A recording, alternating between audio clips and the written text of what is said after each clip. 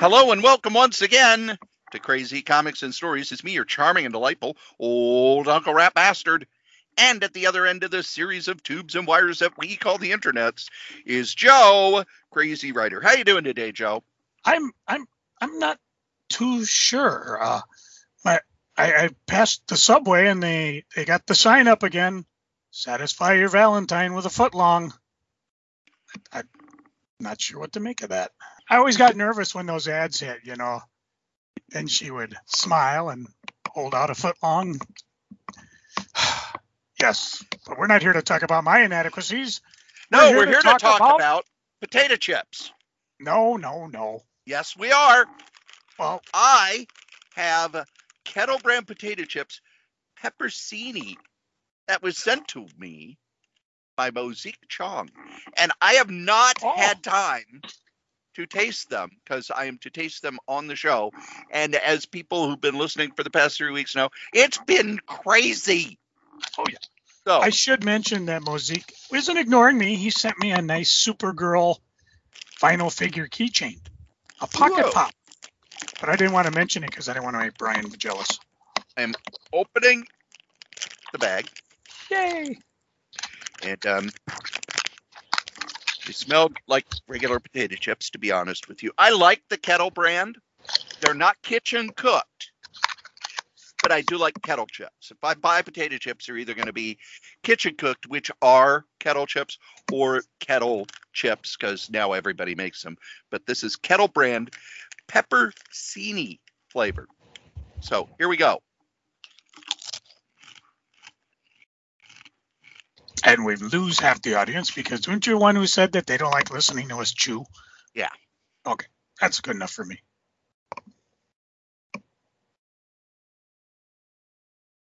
This is the most mild peppersini flavor I've ever had. There is a slight aftertaste of peppersini. And those are the super, super mild peppers that they give you if you order Papa John's pizza, because if you're ordering Papa John's, they know you're the whitest person on the planet, and the hint of spice of any kind. Oh no, this pizza was shown some oregano. Too spicy. But I don't. It says green bell pepper powder, garlic powder. There are. The final ingredient is peppersini pulp. It has a little bit of peppersini, a little bit of green bell pepper, but other than that, it just tastes like kind of regular potato chips. So while I love potato chips, I will be having these during the Super Bowl. They're not peppersini flavored that I can really tell. However, I'll be at work. I have another snack food that I am I've grown addicted to, Joe. I picked it up at the at Minnesota's largest candy store. And I'm having open again. Mother's Day weekend. Oh, cool. And I have to ration these out, or I would eat the entire bag at once. Pop Daddy's Dutch apple pie pretzel sticks. Now, Pop Daddy also does dill pickled flavored pretzels that I adore. But I picked these up because, those look silly. And the mix of caramel and apple and crunch and salt, it's almost like salted caramel with apple flavor. I want to just take the entire bag and put it in my mouth. So that it is in the weird Christmas foods that I have left over. Peppersini came in second place. Sorry, Mosique. Sorry. He's not sorry. He's trying to get you to up his game. It's how he gets you to buy more candy and stuff for him. Don't fall for the trap. It's a trap. Meanwhile, I'm just happy with Junior Caramel. Junior Mints. They got the Junior Caramel. Oh my God. Oh yeah, those are good. Well, one of my friends made Christmas cookies. I haven't had time to make Christmas cookies yet. I'm hoping to make them Super Bowl weekend.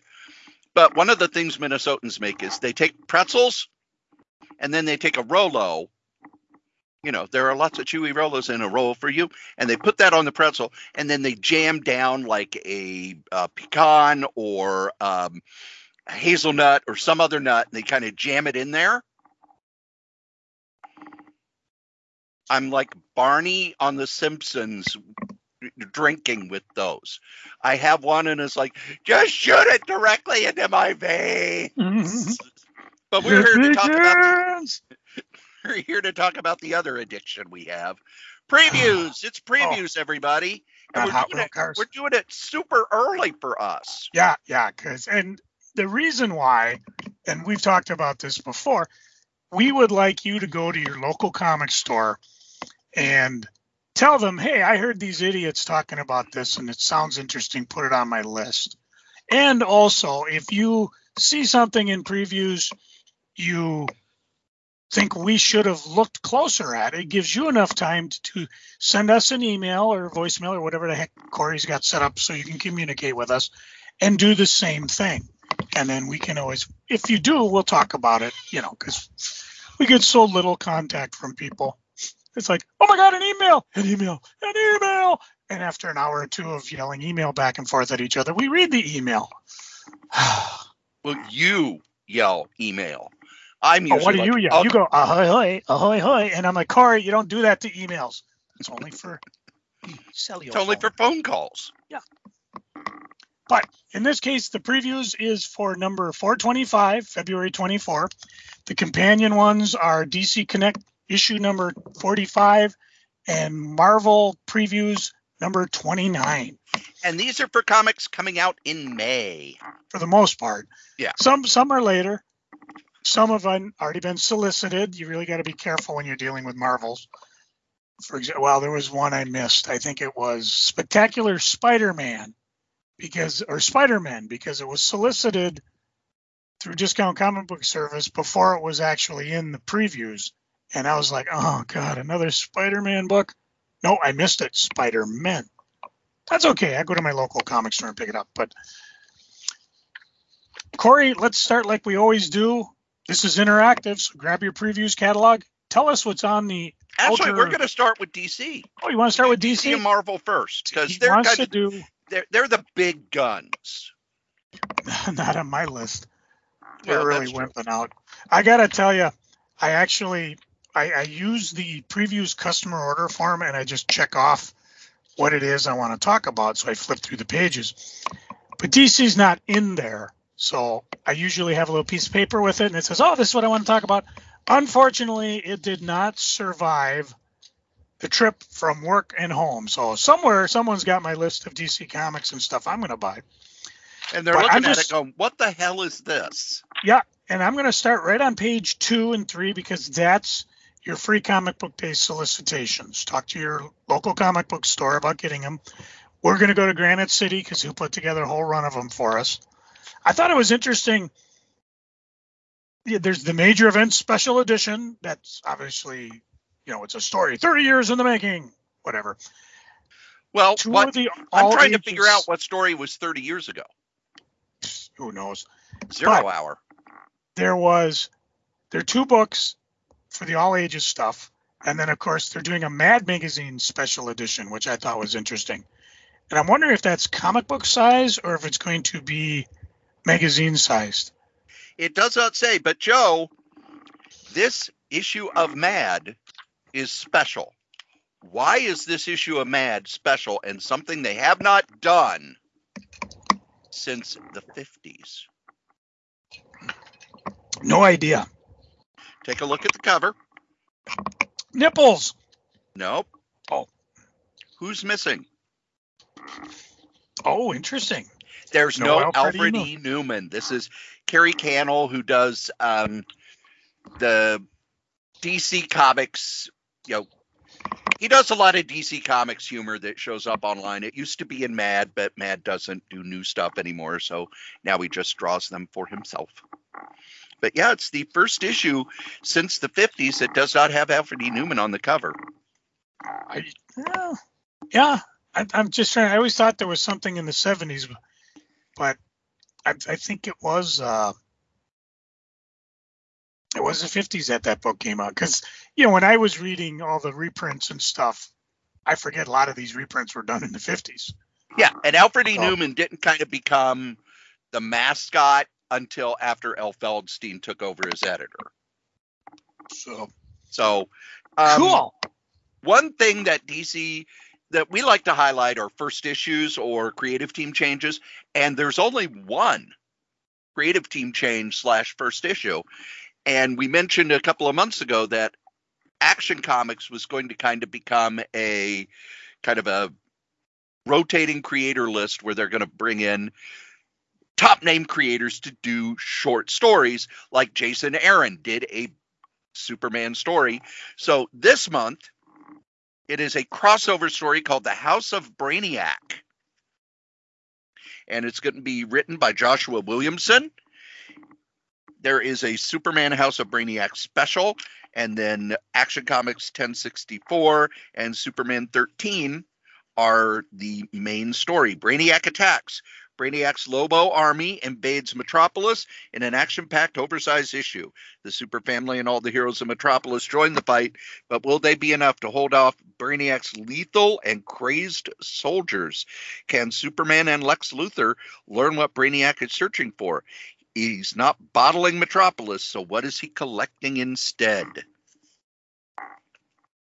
And other than that, the only thing that I'm pointing out, and I'm not getting these issues because I've read them and I did not much care for them, are the reprints. And that is on page 36. We have Brave and the Bold, number 54, which is the first appearance of the Teen Titans, except it was called Kid Flash, Aqualad, and Robin.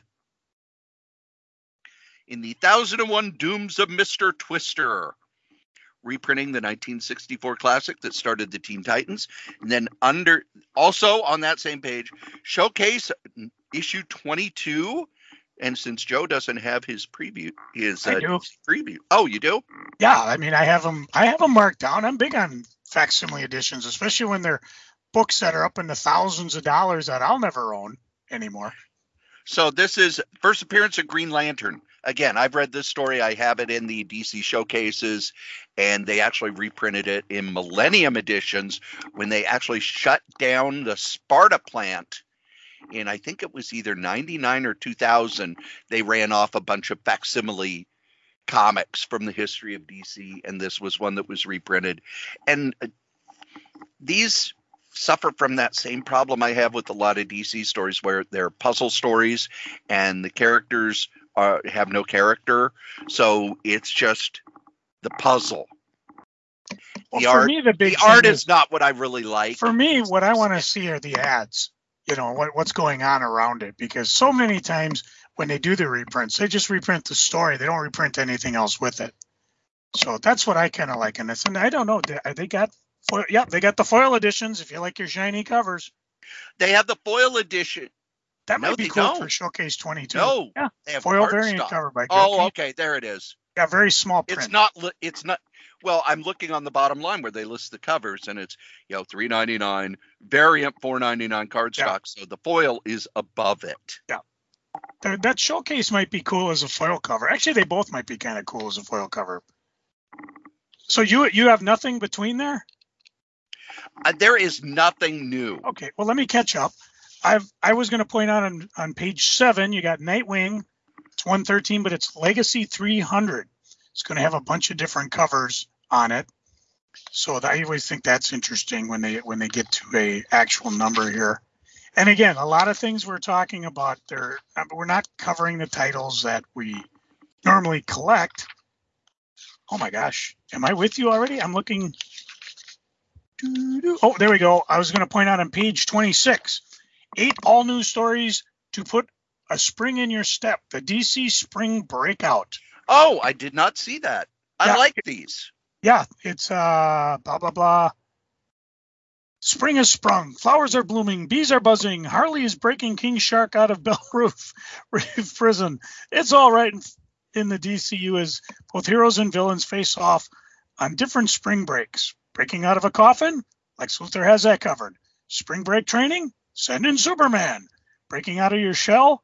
Batman and Mr. Freeze explore that possibility through a connection in their shared past. Breaking down a worthy adversary? Katana and her Sword of Souls might be able to tackle that.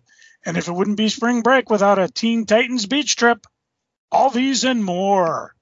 8 breakout stories. Is there a Zit breakout story? You'll have to read it and find out. A couple different variant covers, Harley variant, Batman variant. So it looks like all order variants. Nothing that you would have to, like incentive variant, beg, borrow, steal to try to get. I was going to point out page 28, you got the 2 all ages books, Teen Titans Starfire and Prez, Setting a Dangerous Precedent. DC's critically acclaimed political satire returns, now in a young adult format. And yeah, that's an interesting experiment. I'll be interested to see how well that does, because most of the young adult stuff they do is specially made for it, but taking a series and putting it in that format as a reprint. And and it's probably because, let's face it, Mark Russell's kind of become a name writer, and it's a good way to see, hey, would this stuff sell? Especially when Prez, when it came out, he was not a name writer, so it was overlooked by just about everybody. Yeah. On page 32 is something interesting from the DC Vaults. They're reprinting Sandman 19 Remastered. In other words, it's written by Neil Gaiman.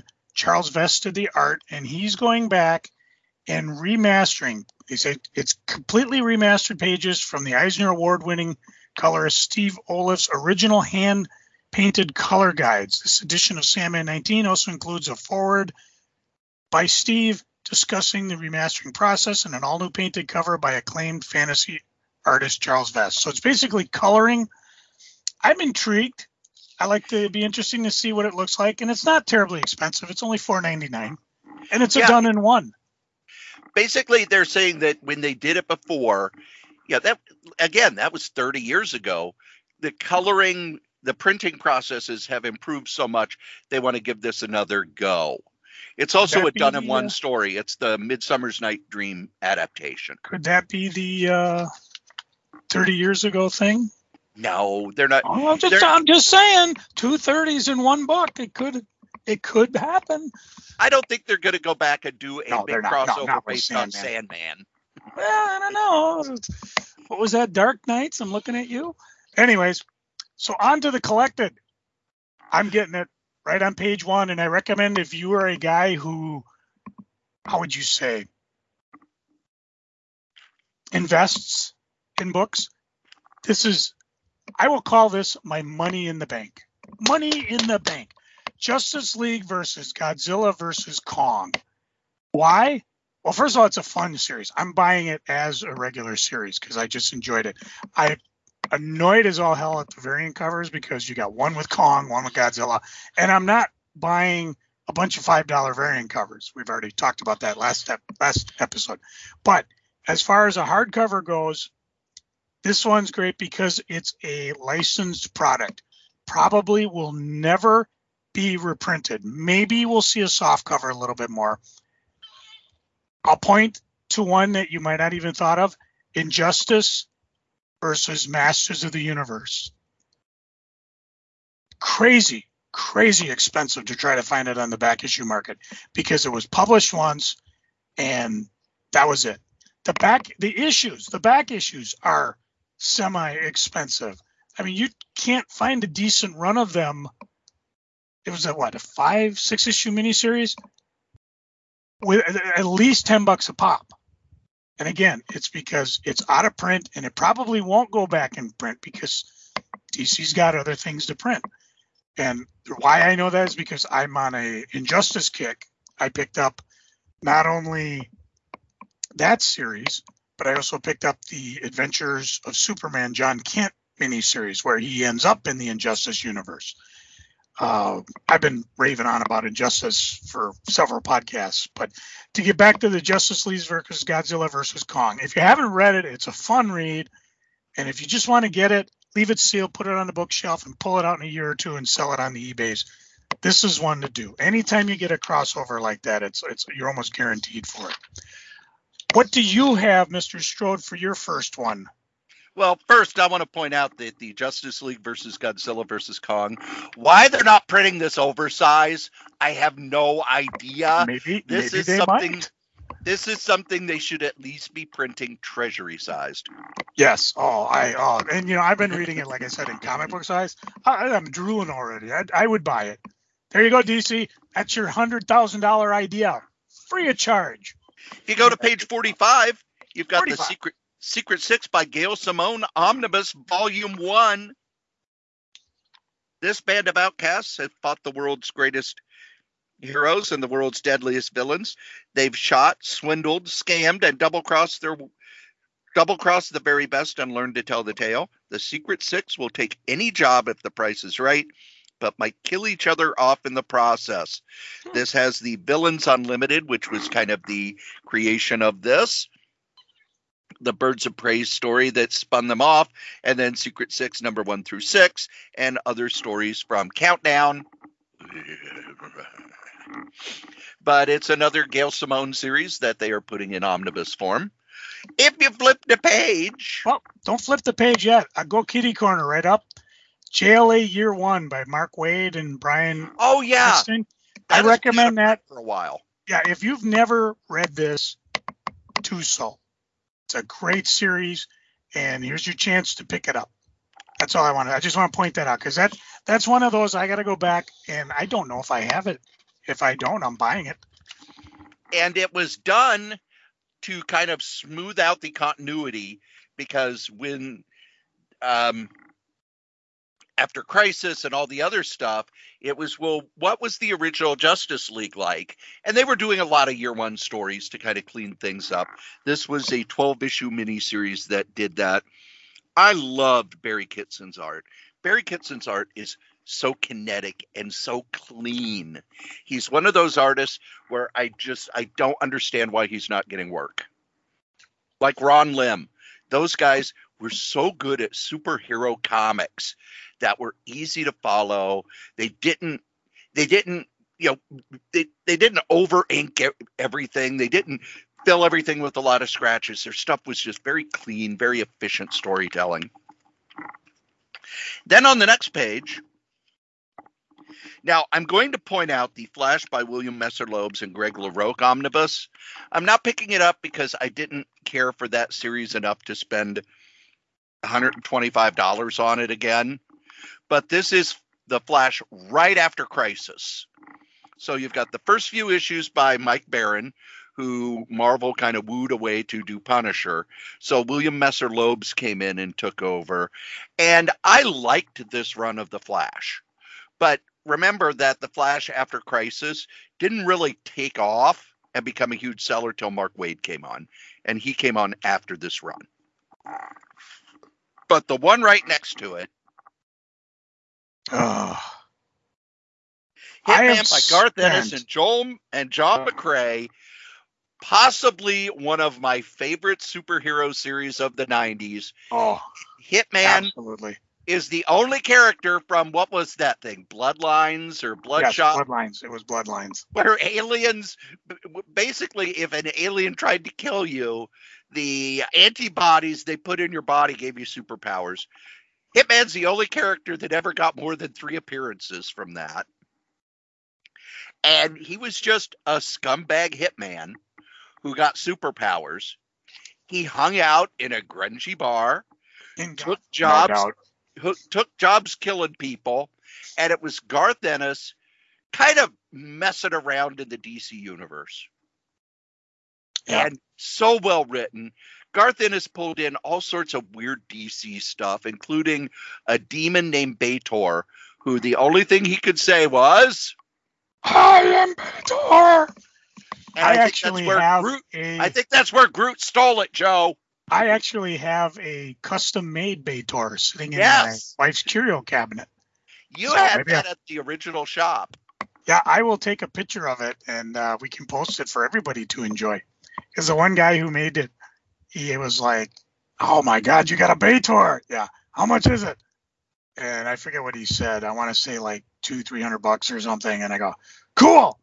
And you could see on his face like he was like, "Oh shit." He didn't want to sell it, but money, money's money. So I am on the fence on this one, not because, I mean, first of all, it's got a new introduction by Ennis and a forward and cover by Kray. I spent a long time getting my Hitman collection together of comics. And now I'm like, oh dear, I have it, I mean, this is like a half a long box of comics. Now I can get it down into it's a fairly big, one of bigger omnibuses, over 1,000 pages, but they sit on the shelf much nicer than, a half a long box of comics and bag and board and everything. So I'm definitely on the fence on this one. The other reason why, and we'll get into it, there's a lot of good graphic novels being offered this month. Not necessarily by Marvel and DC, but hey, we just started. But yeah, I'm definitely, that's it, isn't it? That's it for DC? That's it for DC. DC, this was kind of a keep things going month. Not a lot new. Yeah. I will say this. Their omnibuses and stuff, they say, are coming out in June, which is much earlier because, like Marvel, if you look at their omnibuses they are soliciting this month, they're not coming out until August, September, October. Yeah.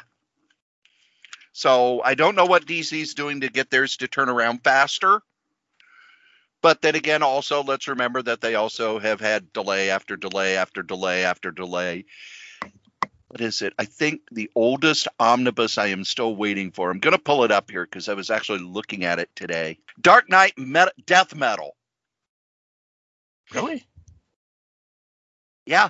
I think I got that one. This is the direct market exclusive variant edition.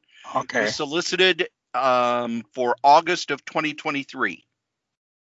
All right, hang on. I got to check now because I have that sitting, because I'm like, do I want to open it and read it? Because when I was trying to read it as issues, it was largely incomprehensible. All right, unshipped items. Let's see. I noticed they have been cleaning it up a bit. Although I got stuff still way back from 23. All right, hang on a second. Let me go through 2023. I haven't even gotten my codename Ric Flair variant, and I got the frickin' signed edition already. No, I did get mine, but so I don't know what the deal was. But I probably just got the regular one because it didn't really make a difference to me what I got. I just wanted to read it. So take that. Have you read it? Nope. I haven't cracked that sucker open yet. Oh, okay. It's not high on my list. I actually got 3 omnibuses this month in my box. But we'll talk about that when we get later. All right, Marvel next? Yes. All right. I'm going to mention it. And I think we talked a little bit about it. But if you flip onto page 6 and actually just start on page 2 and go through it because that's all your artwork preview. Blood Hunt. Basically, the vampires are going nuts. And they're going to involve the Avengers, Blade, Bloodline, Spider-Man, Hunter's Moon, Tigra, Doctor Strange, and Clea. The Dance of Death begins in Blood Hunt. And the reason I pause, because first of all, there's tons of variant covers, which are cool. There's also what I think you talked about it in last podcast. There is an expanded and unexpurgated polybagged red band edition, which contains additional pages of material that are too explicit for the regular edition. I will probably just buy that because, in all honesty, I'm going to buy this in an omnibus. You hear that, Marvel? You're going to get the Blood Hunt out and then all the crossover Blood Hunts and then get the omnibus. Get the omnibus done, you get my money. But it's out there, and also you want to keep an eye because there's certain books will be tying into it that you might not have noticed because Marvel didn't really do and here's all the books that are tying into it. They just kind of went off into their own thing. Because they're not out. This is the first issue. Next issue will have all the tie-ins. Yeah. So, anyways, that's my first book. The first book that I am all excited about, Spider-Gwen, the Ghost Spider, #1. Yeah, me as well. Written by Stephanie Phillips, art by Chris Campana. Trapped in the 616 for good. Welcome to New York. Gwen truly becomes a ghost spider when she moves full-time to the universe where Gwen Stacy died years ago. But why did she leave Earth 65? Why aren't the other spiders supposed to know she's here? Why isn't she supposed to suit up? And who will get hurt when she does? I think having Gwen in the regular universe is messy because Peter Parker has the people who've died that make him go, oh, woe is me, I can't. And Gwen is one of them. So now Gwen's going to show up about 15 years younger. I know. Which, yeah, that's weird. And she also dated Miles Morales. Oh, my. So, but I like the character. I don't know what they're going to do about the fact that she's now leaving her entire universe behind. Sorry, Dad, I will never see you again. I'm going to a different universe where I died. Holly just said that to me the other day. But on the next page is Spider-Man Shadow of the Green Goblin by J.M. DeMatteis. This is set in the real early stages of Spider-Man before Norman Osborn was the Green Goblin. So we're getting a continuity implant during the Ditko era. And normally I would say this is bullshit, but it's J.M. DeMatteis who is excellent at these things. So I'm willing to give it a try. If you are a Fall of the X-Men guy, you're going to want to go to page 34 and 35 because the Avengers are getting involved. And I was waiting for them. I mean, you know, Tony Stark is pretty PO'd because they stole his technology and made those Iron Sentinels to go against the X-Men. Well, the Avengers, they've hung in space, a sort of Damocles over Orcus for too long, but knowing they had only one chance to strike, they waited while Iron Man prepared. Now on his signal, it is time, and the Avengers only know one way to strike. Hard. So look again. All this Fall of X. I'm just waiting for an omnibus because it was just too much and too many issues and. But I mean, what I've read, I'm very excited about it. And I point that out because if you're not, Iron Man's been part of it from the beginning. But if you haven't been picking up Avengers, you definitely want to pick these two up, especially if you've been following what's going on with the Fall of X. Page 45 is our next giant size. It's Giant Size Hulk #1 by the writer who's doing the Hulk now, Philip Kennedy Johnson. Riding the rails is no walk in the park, especially for the Incredible Hulk, particularly when someone has been stolen from him by a gruesome new threat who's evil with evil machinations in mind. I like the giant-sized books in the 70s. I have such fond memories for, and I even like when Marvel would do that sort of thing. Joe, do you remember the 100-page monster issues? Yes. I loved those, even though they were more than half reprint. Loved them. I love a big package of comics. And while this is just 48 pages with a reprint in the back, I still, nostalgia is going to win. Then we get to our facsimile editions, Joe. Yep, you're on page 46. They've got Amazing Spider-Man 255, Marvel Superhero Secret Wars 4. I think you're right, Corey. They're going to reprint the whole thing. And then one I may do, X-Men 130 facsimile edition. Why is this one getting all the heat? Well, there's a persistent rumor. First of all, it's the first appearance of Dazzler. It's during the classic Chris Claremont, John Byrne run. And there's a certain someone who they think might be tapped for a Marvel movie, although it's probably just fanboy hearsay. But we're talking, of course, Taylor Swift. Oh, did you see that, Corey? The downloads for our podcast just went up just by mentioning her name. I say that tongue-in-cheek because I just picked up FemForce through Tidal Wave Production, has a whole line of these Taylor Swift comics that you got to buy for their website because they're probably not going to make it to any previews catalog. And I went and I bought 2 because of the artists. They had a whole line of them. I picked up the one from Al Gazera and how do you say it? Sora Sung? Oh, I didn't know Sora did one. Yeah. And they have the variant covers and then the virgin covers and then there might be nudie covers. I don't think there's nudie covers, but foil covers and whatever. So again, a lot of if you can afford to go out and find yourself a few Uncanny X-Men 130s, do it. Here's your next best chance. And I point at the heat from the original reprints before they call them facsimile editions of Hulk 181 because they almost go up. So, and it's a fun story. Keep in mind it does continue into 131. What was her second appearance? Was it Amazing Spider-Man? Yeah. So there you go. Amazing Spider-Man 202, right? Yep. No, 203. It was around there. Yeah, because that's right. Because 2-issue 201 Punisher and 202 was a 2-parter.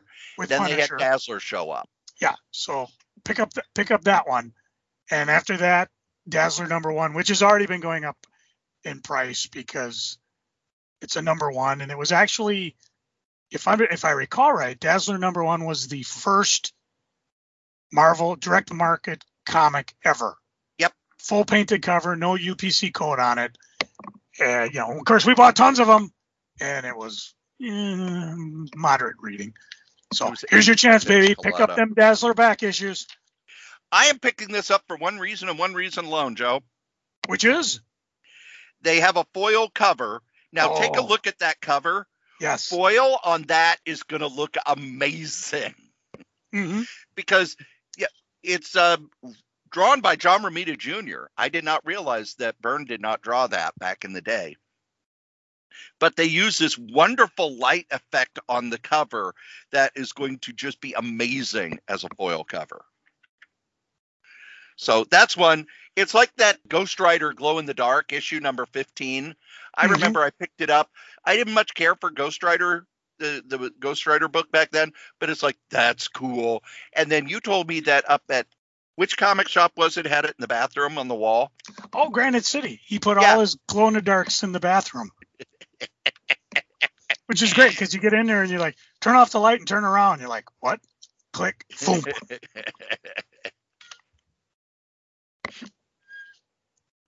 So the rest are regular series with not a lot different in them.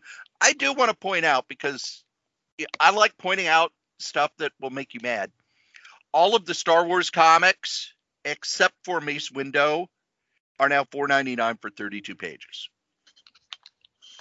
So enjoy that. Enjoy that. And then we get to where Corey's money goes. Yep. And I'm just going to sit back. I got one thing I'm going to buy, but I like to just listen because occasionally you'll point something out that I may have missed. Well, the cross-gen reprinting continues as they are putting Mystic in an omnibus. This was written by Ron Morris, Tony Bedard, Barbara Kessel. The main artists on it were Brandon Peterson, Steve McNiven, but there was also Kevin Sharp, Al Rio, Aaron Lepresky, Paul Ryan, Paul Pelletier. George Perez does a story in the Cross-Gen Chronicles, and Claudio Castanelli. What was the first one they did? Well, whatever the first cross-gen one they did must have sold well enough. Sigil must have sold well enough that now they're doing Mystic. I'm waiting for Ruse, which was a weird Sherlock Holmesian type series written by Mark Waid. But the cross-gen stuff, now I know they did a Marvel Tales, which was kind of a cross-gen sampler. From what I've heard, the sales on that were disappointing, but the omnibus did around the same as kind of a midline Marvel omnibus. So while they're not looking to bring the characters back, they are going to be doing omnibuses because those actually make enough money to make it worthwhile. On the next page is a book I'm not getting because I didn't like it when it came out, but a lot of people did, and with the issues that they're reprinting were crazy hot. The 90s Ghost Rider Danny Ketch Omnibus Volume 1 with the Mark Texeria cover. By the way, that Mark Texeria cover is the cover for issue 15.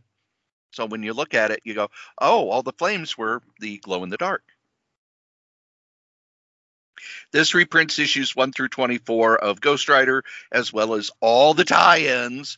And boy, the book went crazy. I remember the book went crazy. And it was part of a thing where Marvel did a new #1, January, February, March, April, May, June. And they kind of dropped this one out and didn't.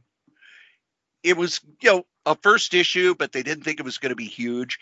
And there was just so much pent-up demand, and the art by Texeria was something that people wanted. So, boom, it sold like crazy. The next new omnibus is another one I'm not picking up, and that is Excalibur Omnibus Volume 3. This reprints Excalibur 68 through 103. In my mind, once Alan Davis left Excalibur, it lost a lot of its charm, and it became just another 90s X-Men book. And when you look at the writers, you'll see Scott Lobdell, Evan Skolnick, Chris Cooper, Todd DeZago, Fabian Nicieza.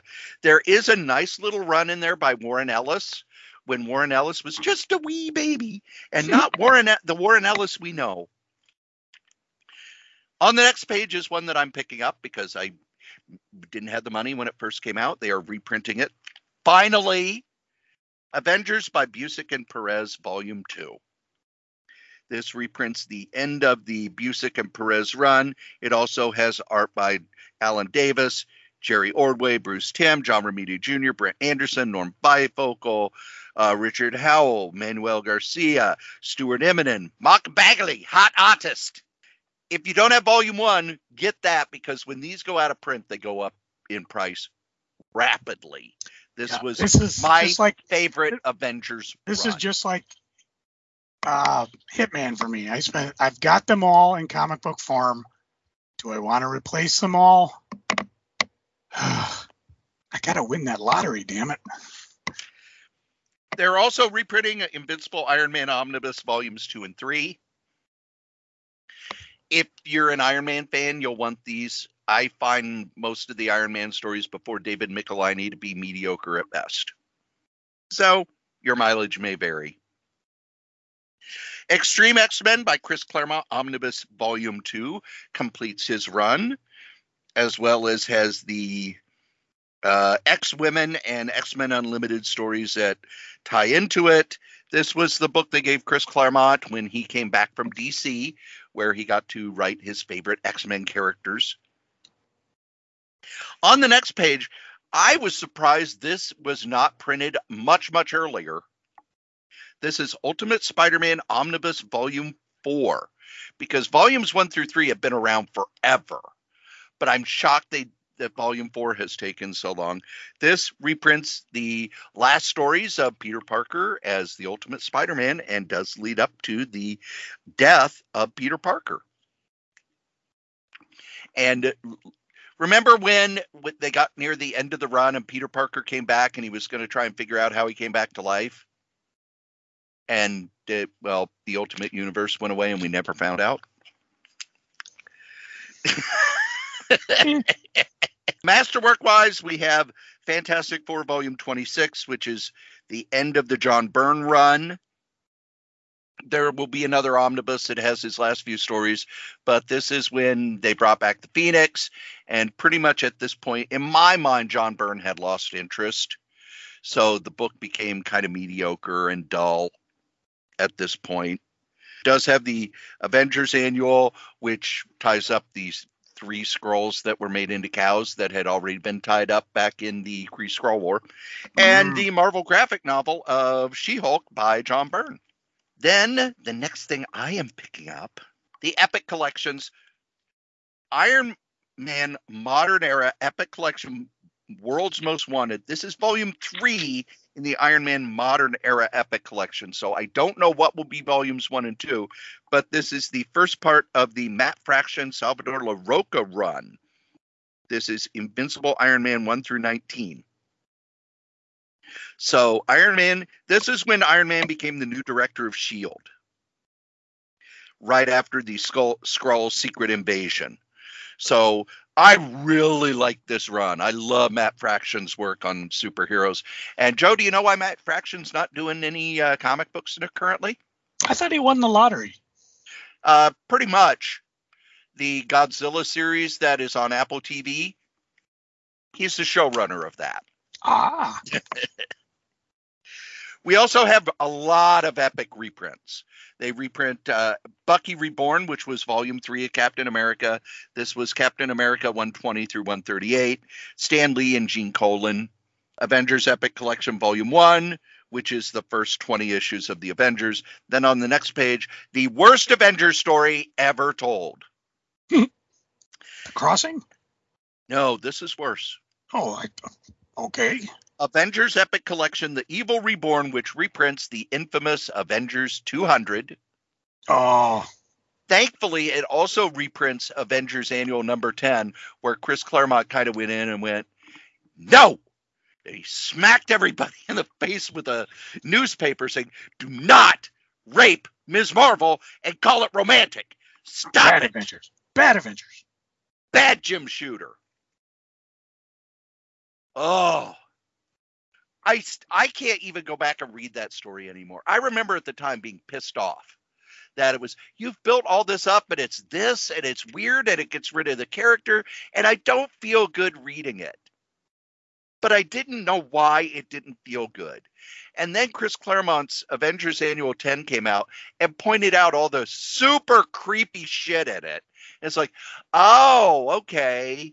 That's why it felt icky reading it.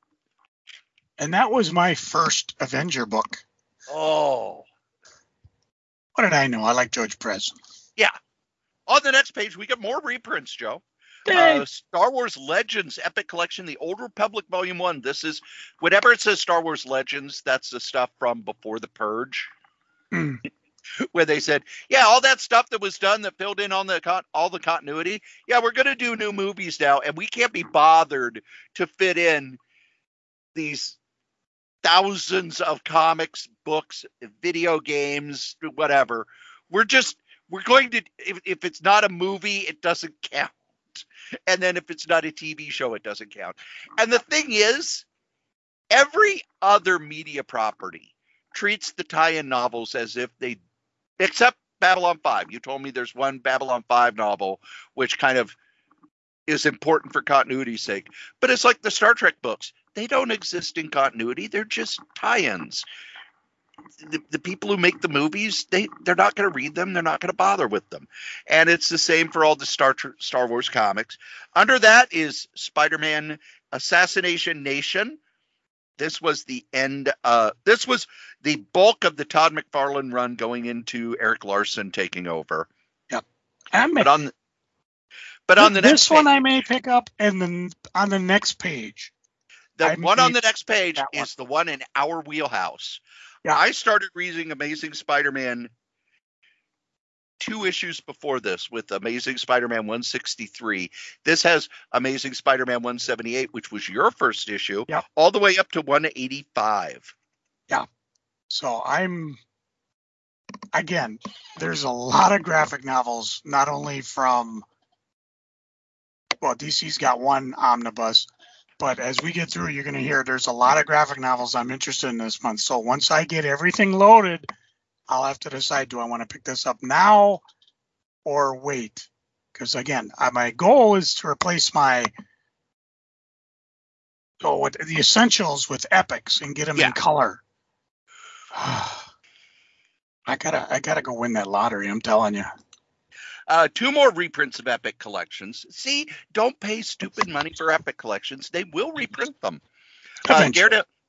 Daredevil Epic Collection Fall from Grace. This is number 18. This is when Daredevil got armor. Which you know how I can hear things better and I can use my power of touch to blah, blah. Well, I'm going to cover up my ears with armor and cover my hands with armor so that whatever.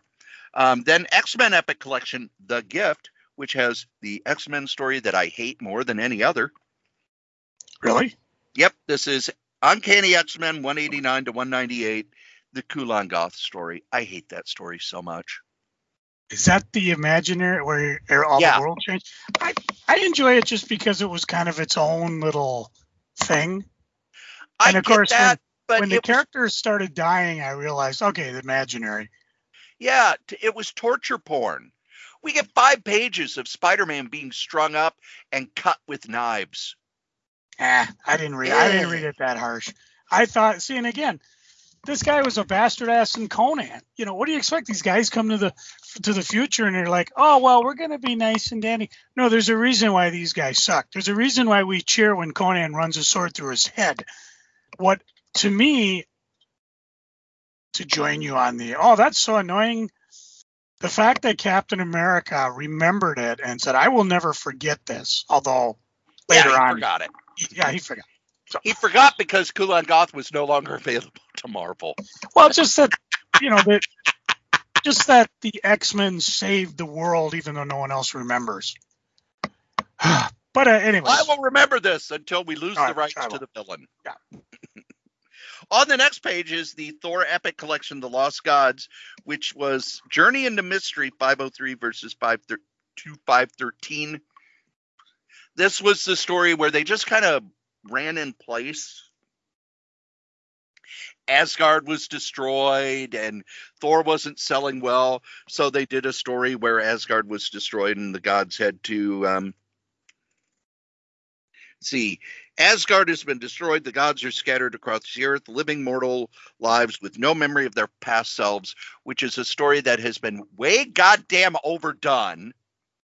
Because they did it in Thor 2 times since then. And then I love Neil Gaiman, but Neil Gaiman did it with the Eternals too.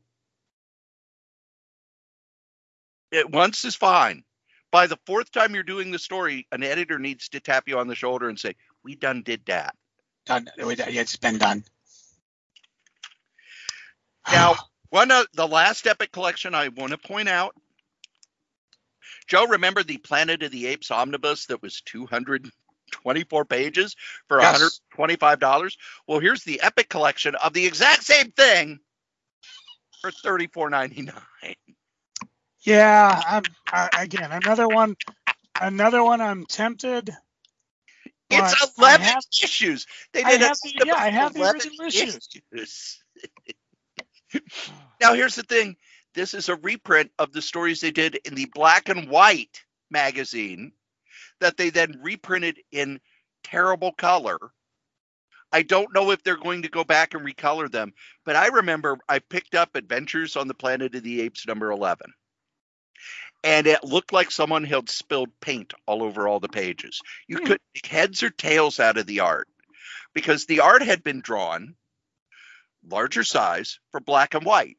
And when they covered it, it's, all the feathering that the Filipino artists would do because it's black and white and you do the feathering to give it layers. Nope. There. It's green.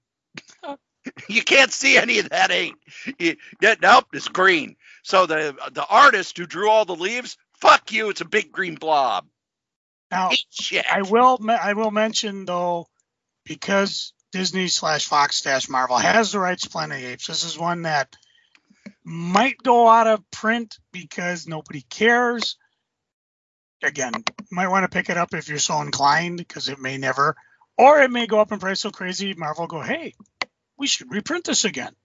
So, whatever. I think they'll drag Planet of the Apes out whenever there's a new movie. Because I'm pointing out all the shitty things this month. On page 114 is the Spider-Man Reign, which is where Mary Jane dies because of Peter Parker's radioactive sperm. I have shocked Joe into silence. Did you ever read that story? I did. Oh, they wanted it to be Spider-Man's Dark Knight, and instead it was just dark. Yeah. But on the next page, Black Willow by Kelly Thompson, it reprints that entire run, which was a really fun run.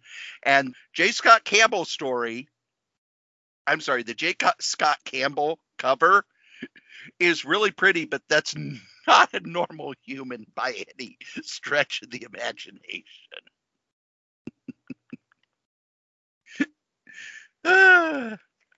And then on the next page is another turkey. Civil War II, the book that pretty much killed the fan love for Bendis, is being reprinted. So there you go, kids. There's your Marvel. Yeah, a damning endorsement if there ever was one. All right. Now. Joe, I don't know if I've talked about it here on the podcast. I'm putting together a book.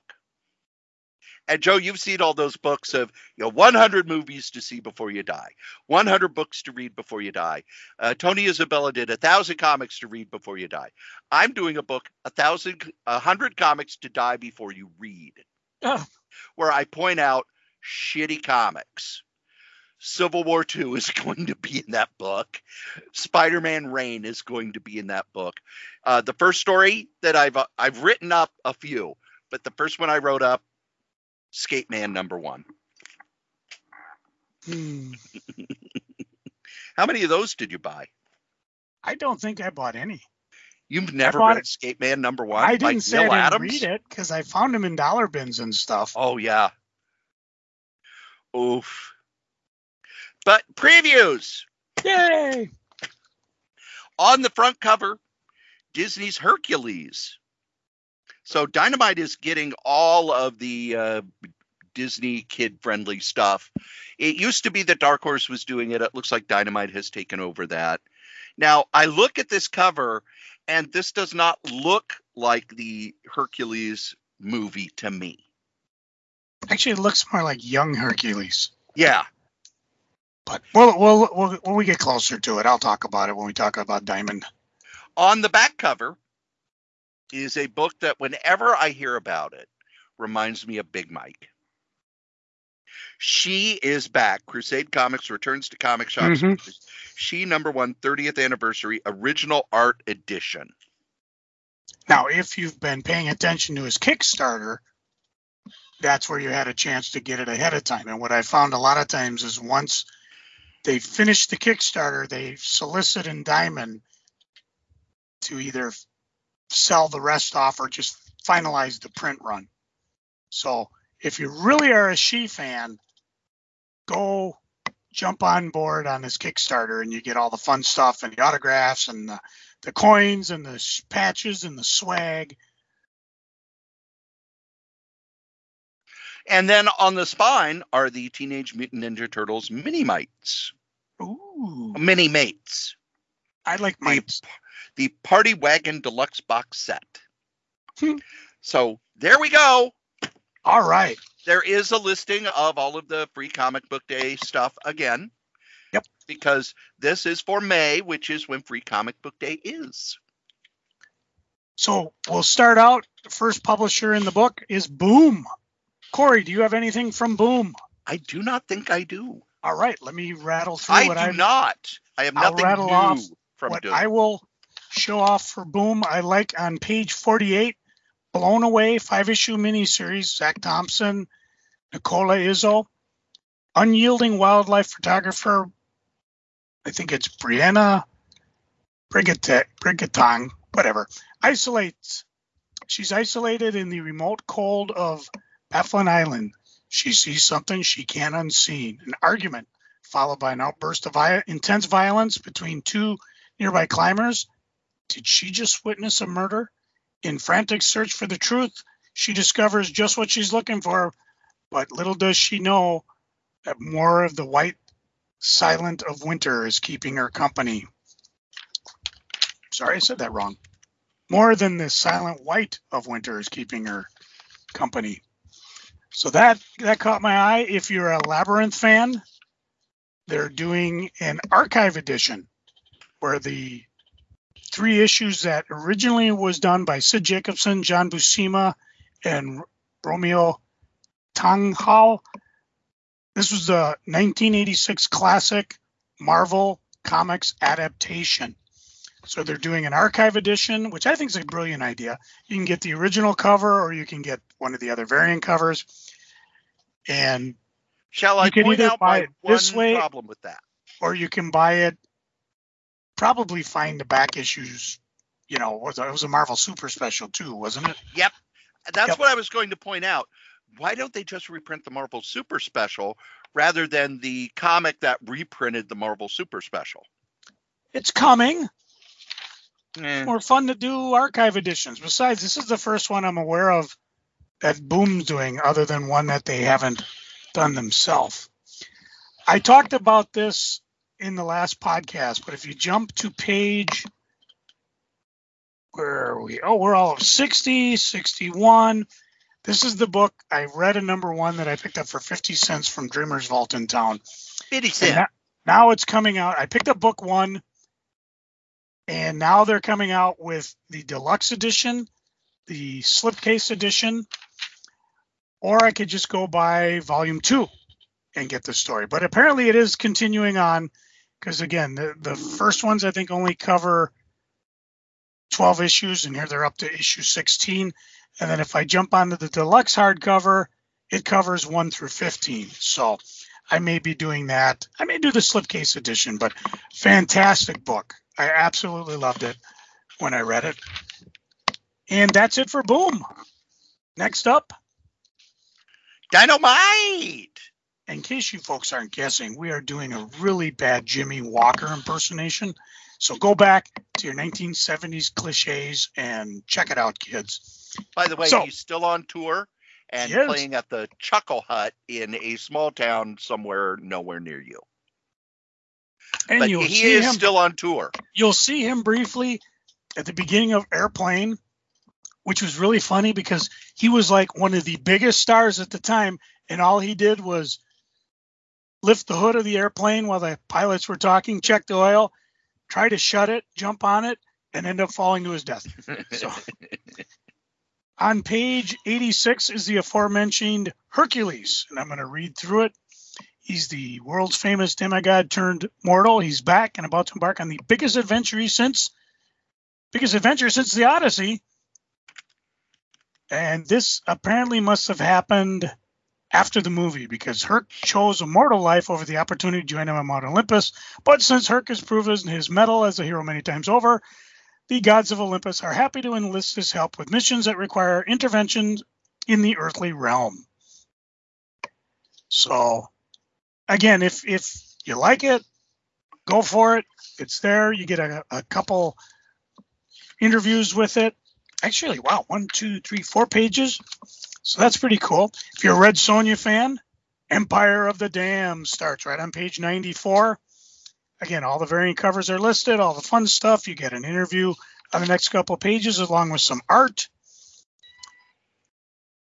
If you really like Red Sonja, go to page 136, because there is the Red Sonja, how do you say it? Hikania Legacy board game.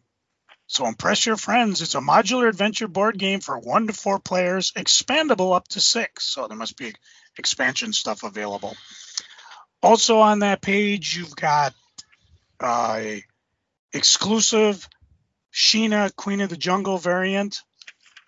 On the page after, you've got all the Offered Again graphic novels. I will definitely point out Red Sonja and Vampirella meet Betty and Veronica Volume 1. The whole kit and caboodle in one.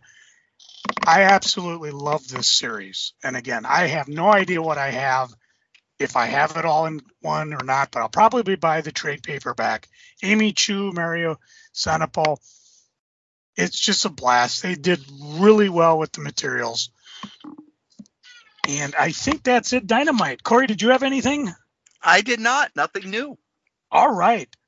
On to Image. And since I've been talking a bit, Corey, what's the first thing from Image on your mind?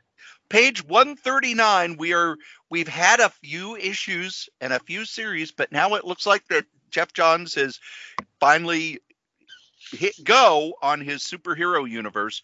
Geiger #1, which is an ongoing series featuring the character Geiger, and then under that is a series Redcoat #1. Now Geiger is drawn by Gary Frank. Redcoat is drawn by Brian Hitch. So it's not like he's not pulling out the big guns for this. And out of all of them, I think the one that caught my attention is Rook, which is on the same page, because it's a science fiction series. takes place 100 years from now. The man known as Rook was once a simple farmer who fled the crumbling earth for new life on the planet Exodus, a terraformed planet where all of nature, including its imported animal population, was completely controlled by humans called wardens. But when Exodus world engine failed, the wardens' power fell into the wrong hands, creating chaos, mass evacuations for those who could afford it. The rest, like Rook, must scavenge for an escape vessel as the war for control of what's left begins. So, yeah, I'm on board. I've got the first run of Geiger, haven't read it. Don't know if I want to jump into the next one, but they'll be in trades. So I have really enjoyed the stuff that he's doing over at Image, but then I've always really liked Jeff Johns' writing. I think he was perfectly suited for DC because he was a guy who did a great job of building up the idea of legacies where these heroes then led into these heroes, and there's a long history.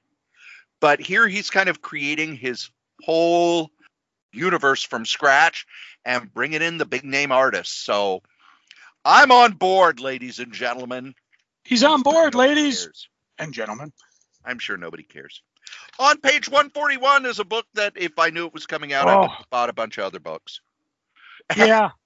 And this is one I tried to order when it first was solicited back in October 23, and it wasn't available.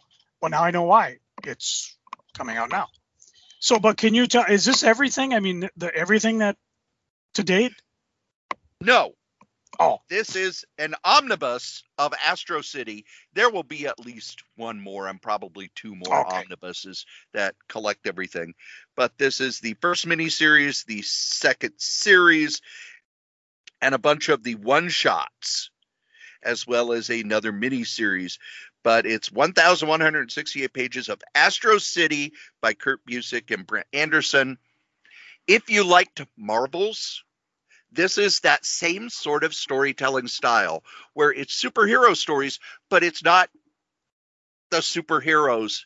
It's about everything around the superheroes. The normal people, the cops, the police, the firemen, the people who get rescued. It's a different way of telling superhero stories.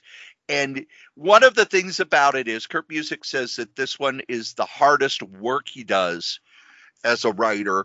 And when you read it, you can see why, because he's always looking for a new angle, kind of a new way in. And when you're constantly doing that, it's more work. But when you read it, it's so worth it. If you're a superhero fan, this is kind of like a top tier superhero book, even though these are characters that have been created for this universe. It really has heart and soul. And Brent Anderson is in that John Buscema, Brune Hogarth style of art, where he wants the people to look anatomically correct for what they're doing. Really great stuff. And I have been buying the Metro books, which are trade big, thick paperback reprints that are about as big as a Marvel Epic collection. And then they're coming out with an omnibus. So it's one of those where you go, holy crap. And I'm surprised at you, Corey. You didn't say the best part about Astro City. What's that? Well, it holds up to rereading. Oh, yeah. Because the fun thing is he's dropping hints all over the place that you'll either forget about or you'll go back and reread and you go, oh, wow. And so pay attention, folks. And unlike a lot of 90s superhero books, it has not aged. No. Because he's looking at superheroes from different angles, and Brent Anderson's art is in that classic style. I want you guys to go back to page 140 because we've just gone on 10 minutes about something that's been in print for a long time. Here's a bunch of number ones. Everything on page 140 sounds interesting. 1774 AD number one. It's a series premiere. First time in newsprint from the fevered brain and drying desk of T.P. Luis and Ashley Wood comes an all-new ongoing series collecting bits and bobs from Ash's storied career. Up first, full two-length tales. This is where Image, I really, really miss the preview art. This looks interesting. At $4.99, I don't want to jump on board without. And again, I know I can probably look online and find this shit, but I'm a previews guy. Again, underneath it, Drawing Blood #1. Kevin Eastman's back. He returns with a look into roller coaster life of a successful comic creator. When you create a global franchise before you turn 20, what happens next? Do you think he would know?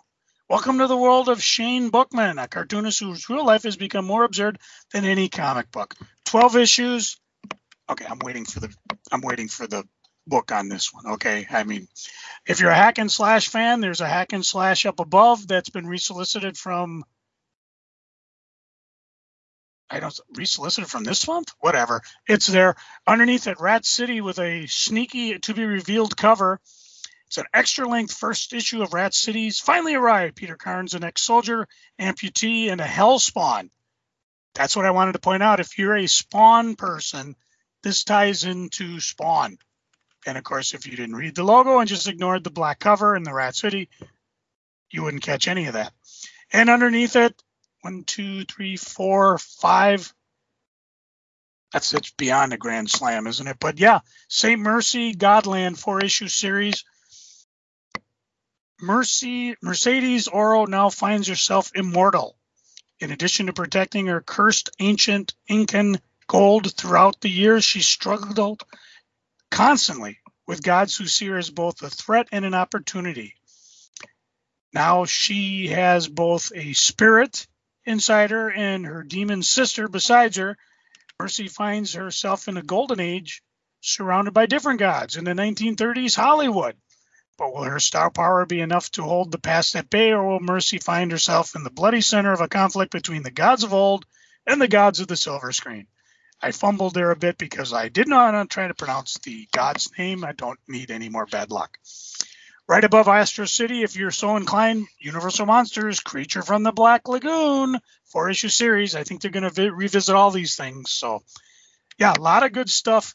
I mean, this is actually a first for us, Corey. I think every single #1 that Image has coming out, we're recommended. Yeah. Good job, Image. And then on the next page is a book that I missed as a regular series, and I'm kicking myself. Uh-oh. The Enfield Gang Massacre by Chris Corden and Jacob Phillips.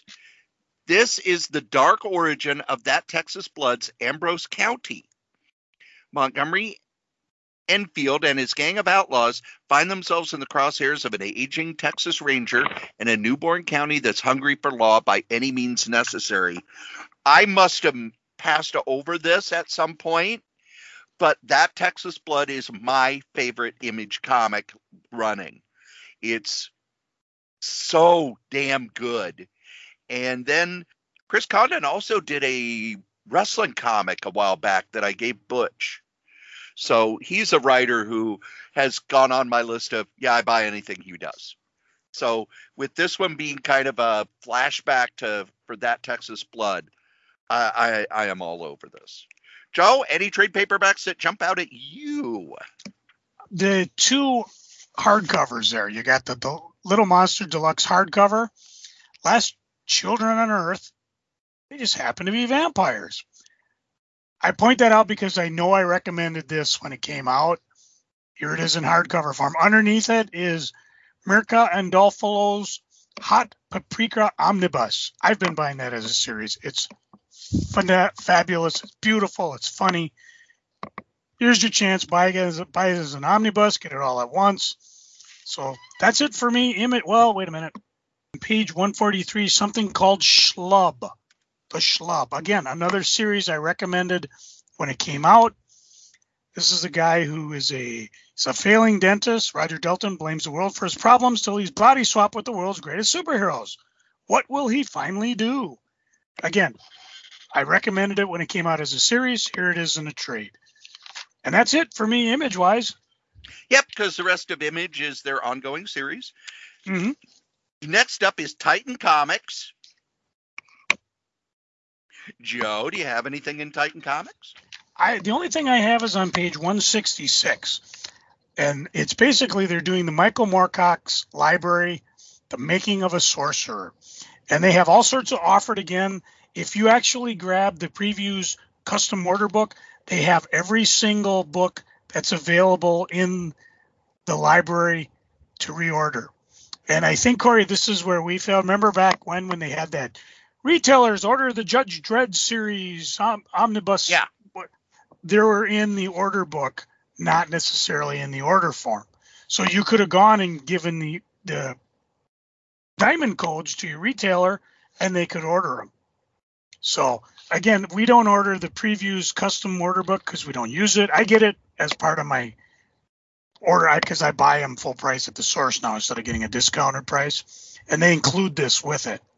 So it's just one of those things. If you ever see that offered again, it's probably in the order book, not necessarily on your order form. So just dig a little and you should be, I mean, I'm talking there's at least 20, if not 25 of the Michael Moorcock's library. And again, some of them are hardcovers, some of them are soft covers, but it's there. And that's it. This is a reprint, Joe. Mm-hmm. Do you know what it is a reprint from? I think Eclipse did them for a while. This is actually from DC. Oh, really? They did, under the Helix brand, mm-hmm. Michael Moorcock's Multiverse, which had Walt Simonson doing what it was. There were 3 stories that went through the 12 issues. The first was Walt Simonson, Moonbeams and Roses.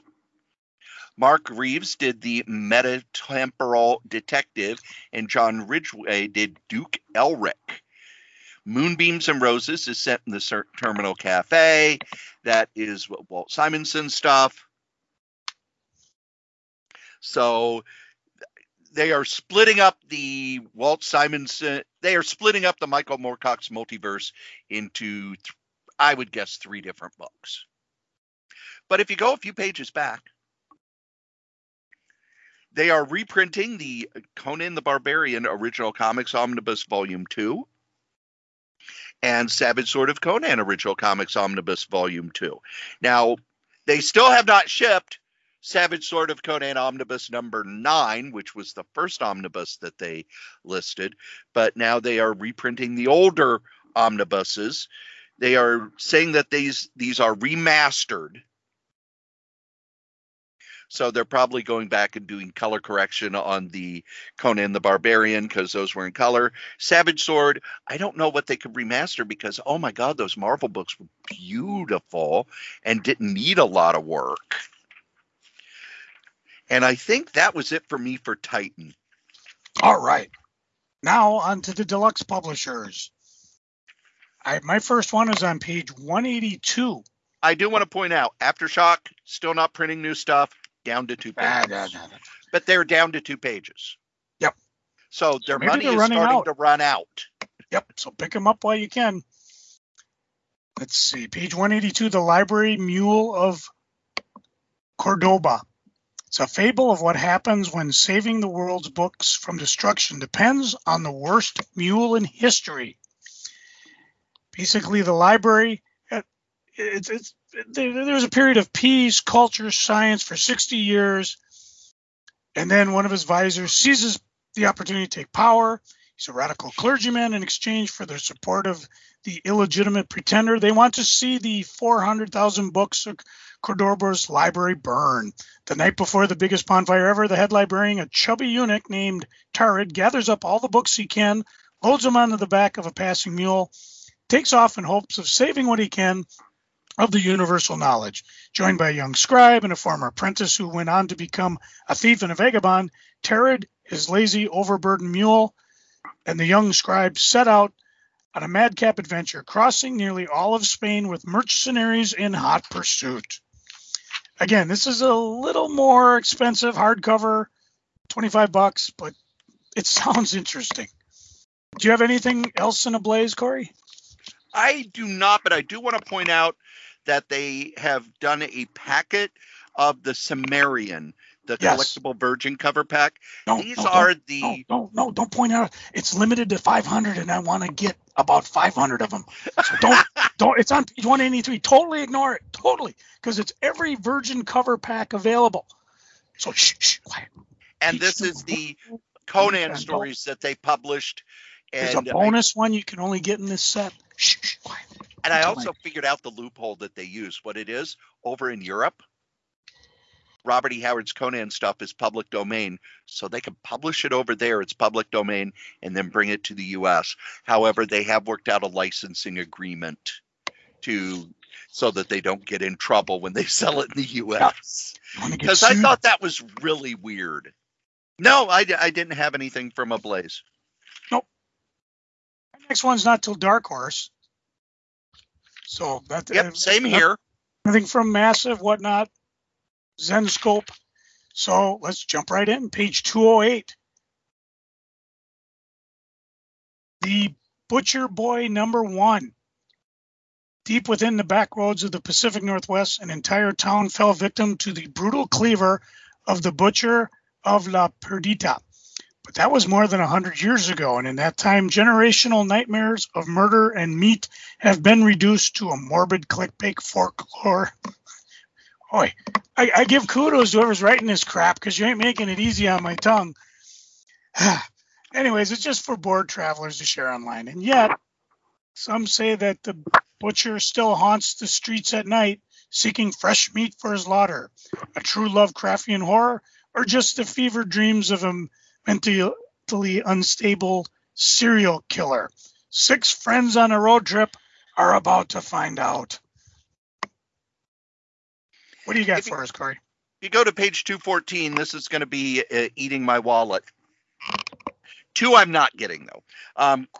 EC Archives, Crime Suspense Stories. The EC Archives are back. Crime Suspense Stories, Volume 2. I know everybody loves the horror. I know EC was proudest of their science fiction. The older I get, the more I just absolutely love the crime stuff. Johnny Craig was at his peak doing this. These are twist-ending crime stories. And I read a lot of crime comics now that so many of them have been printed by our friends over at Guandanaland. But man, I have yet to find anything that even comes close to how good the EC crime comics were. Also, you have Eerie Archives, Volume 6. This is after the stories had taken a step down, but you do get a whole bunch of Doug Mensch real early in his career. And I'm going to tell the Jim Story and Doug Mensch story. Jim Warren was a guy who, if you worked for him and then worked for anybody else, he would hate you because he saw every competition as taking food off his plate. Well, Doug Mensch would send in stories, and Warren would only buy 1 per issue. So all of a sudden, some of his competitors over at Skywald and Marvel are starting to, in their horror magazines, have Doug Mensch stories. So he calls Mensch, who lived in Chicago at the time, and just balls him out. And Mensch says, well, you're only buying 1 story a month for me. I can't pay rent on that. So I have to sell to other people. And Warren says, well, then send me the stories. And that's how Doug Mensch started doing a ton of stories for Warren, because he figured out how to get James Warren pissed enough to buy more stories. Oh, by the way, that doesn't work with Corey. He still won't take my podcast. You haven't sent a solo podcast in years. Yeah, I can't stop changing your address. You're the one handing out keys to the house. Come on. I ran out of those. Nobody cares. Grendel Omnibus Volume 6. It's a reprint still. Madman Library Edition Volume 6. This reprints super early stuff from Mike Allred, such as Graphic Music 1 through 4, which I have. Graphic Musique 1 through 3, which I also have. Madman In Your Face 3D Special, and Mr. Gum, Who Sell Out, You Sell Out, as well as his latest creator-owned series, X-Ray Omnibus, 520 pages in a hardcover for $100. And that, for me, is all I have from Dark Horse. Two properties I'll point out for Dark Horse with number ones. If you're a Masters of the Universe fan, go to page 211. Masters of the Universe Revolution 1. If you're a Witcher fan, go to page 213, The Witcher, Corvo Bianco. And that's it for me. And now IDW. IDW. You got anything, IDW? On page 218 is Godzilla Here There Be Monsters, which, yeah. I'm sorry. No, it's the one under that, Godzilla Library Collection Volume 2, which reprints the Eric Powell mini 12-issue series, Kingdom of Monsters, by Eric Powell and Phil Hester. 304 pages, $29.99. These are kind of putting together all the Godzilla stuff that IDW has done over the years, which they should have done a long time ago. Yeah, above that's a Godzilla Mechazilla 50th anniversary one-shot.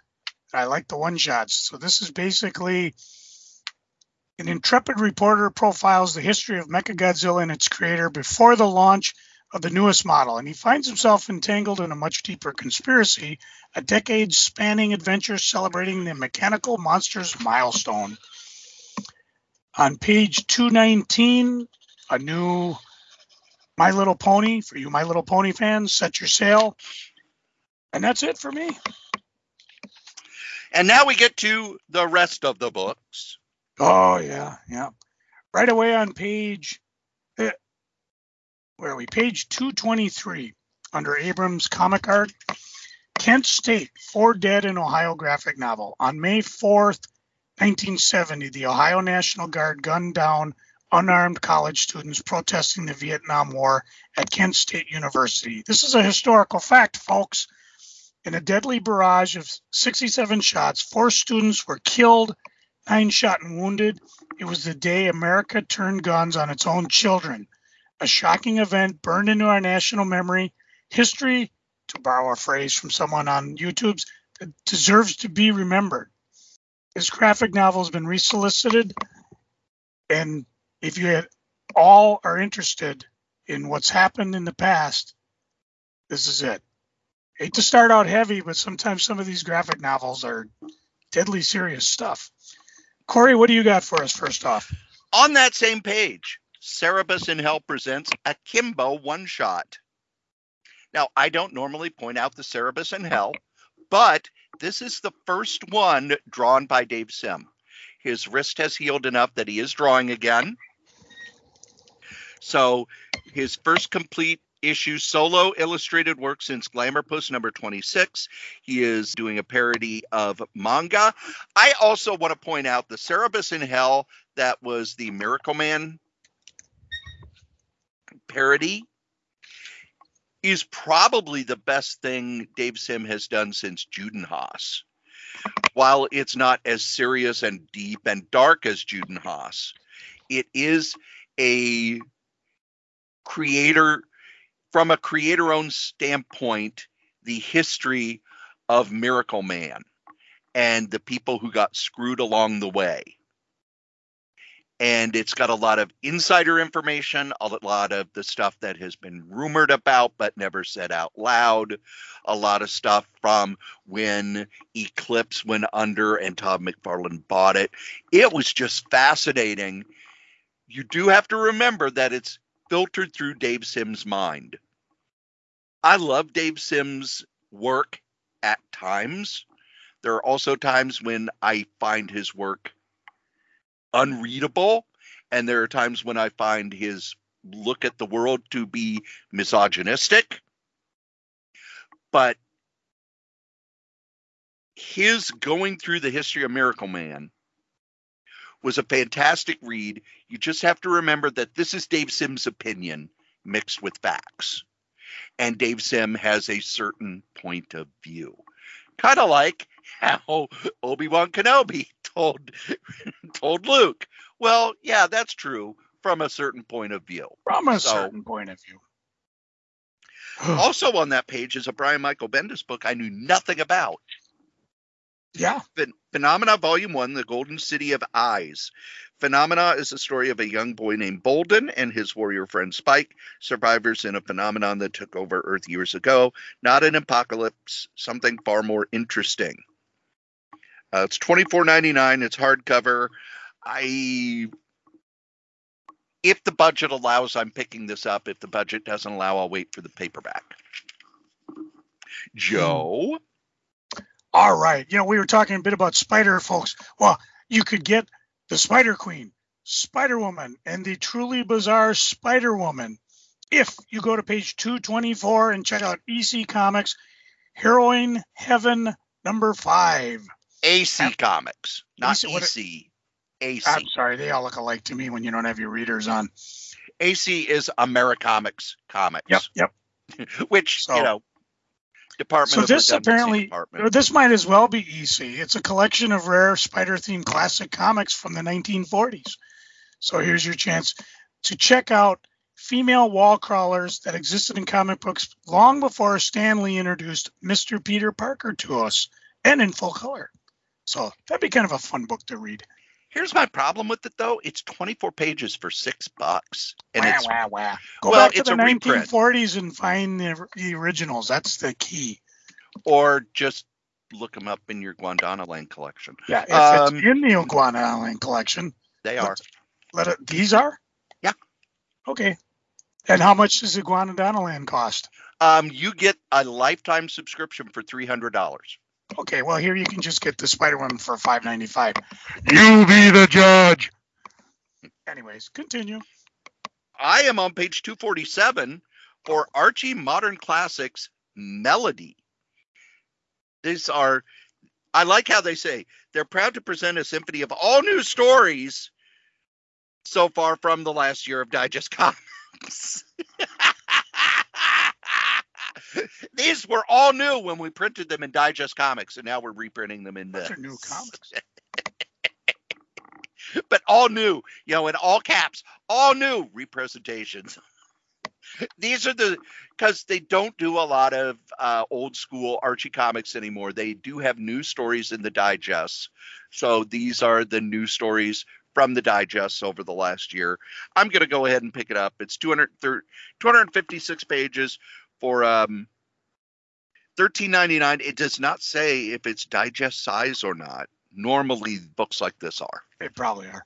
Well, as long as we pop forward to Archie, I got some stuff to go backwards on. But I'm going to point out the cult of that Wilkin Boy initiation.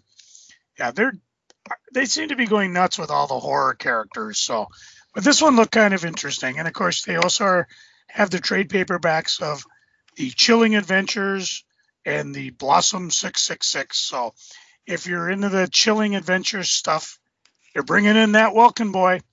On the next page, we'll see how long this book lasts, because you got Archie and Friends, Hot Rod Racing, OS, original series, I guess. But it's an introduction of Daisy Thunder. What gets me questioning is you got the Hot Rod Racing on it. That's very similar to the Hot Wheels logo. And I don't know how swell Mattel will be letting them do that, because you look at that and that's the type of thing that can get you in trouble, because somebody will go, well, I thought there were Hot Wheels involved with this. But it's a brand new story, Need for Speed, and of course the first appearance of a character that may or may not make a difference. So that's it for Archie. Well, the art's by Stephen Butler, so it will look pretty. I like that Stephen Butler is still drawing comics. Stephen Butler, who I first saw his work when he was drawing The Badger back at First Comics. Badger. Every so often I will point out Avatar Press is still emptying their warehouse, but only 3 pages. Yeah. So much like Aftershock, it looks like that they're either running out of money or running out of stuff in the warehouse. Way back on page 225 under Ahoy Comics. Ahoy, hoy. Jetwings, #1. Is this another exciting superhero universe? No. It's a buddy comedy about 2 unlucky henchmen trying to make their way in the world. Deadweights takes a hard look at what happens after the fight, when the villains are tired of being villains and the heroes aren't as heroic as they want you to think. So first, they also come with 6 mugshot incentive covers, which are kind of funny, but I could not find any way to order those. So keep in mind that the 6-issue miniseries that actually sounds kind of Interesting. Corey? I'm looking at the stuff from Drawn and Quarterly. There are 2 new books that because of their price point, I am going to want to get reviews of because don't know anything about them other than what they say here. A Witch's Guide to Burning. A witch's work is never done when she works for the people. With the success of her town relying on her magic, demands are high. But what happens when a witch can't keep up with the magical requests? The next one is Self-Esteem and the End of the World. These are on page 277, by the way. For over 10 years, fictional Luke Healy invested all of his self-esteem into his career, but 2 years post-publication of his latest book, he's suffering the blow of his twin brother not finding him fit to act as their best man. Luke's career and self-esteem seem to have disintegrated, set against the backdrop of a dangerously changing global climate with melting ice caps and flooding cities. It stands 2 decades of tragic comedy self-discovery.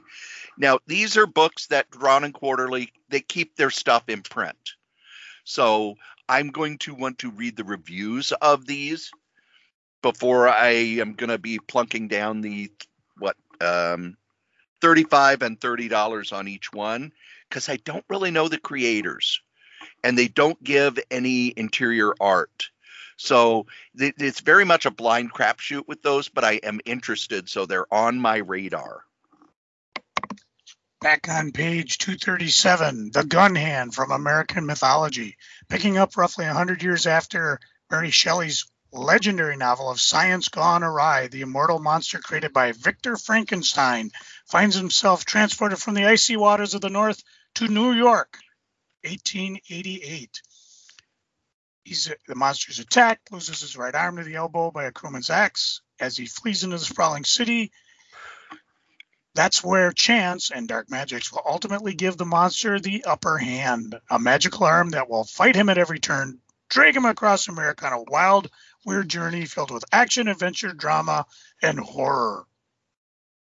And meanwhile, at the Golden State, 3,000 miles away, the arms master is calling his arm home, unaware of the change that has occurred. So this is the first original series created by previous editor Marty Grosser, and Matthew Blog does the art.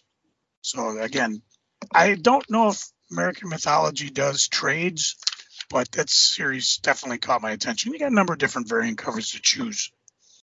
Now here's a book I just want to mention, and it was on my to-buy list, but recent things made me decide not to. And I wanted to get your take on it, Corey, or if you want to wait and talk about it. On page 252, a trio book had a book called Ringmasters, Vince McMahon and the Unmaking of America. Obviously, woefully out of date at the moment. How would you like to be the person who has spent a huge amount of time on this? I know. And, you've got it. You're ready to go to press. And then a bombshell hits. And I don't want to go deep into the lawsuit. You can read up on it yourself. Yeah. But it's vile. And we find out that Vince McMahon, his stuff wasn't just that he had an affair with a woman and paid her not to talk about it, but the stuff he did was vile. And when this book comes out, it's already edited. It's from a major publisher. So it's like, oh, crap. And a lot of this, too, it's interviews from people who grew up with him, his childhood friends. So it might, and also from people who accuse McMahon of destroying their lives. So you're kind of like, I don't know. I wouldn't pick this up because it's going to be, it's going to be incomplete. Yeah, especially now. It would be like buying a book about Donald Trump that's supposedly about his whole life that was printed in 2015. Yeah, it's like, really? You missed a big part of his life. Okay, so skip that. Go to page 258. AWA Rumpus Room, trade paperback. This is a reprint graphic novel of 1 through 5. Bob Shrunk, technocrat billionaire, collector of bad art, volume of hideous skin condition, can only be treated with a highly illicit and definitely not FDA-approved face cream that must be harvested from human beings. I talked about it when it came out. Here's your chance to get the trade.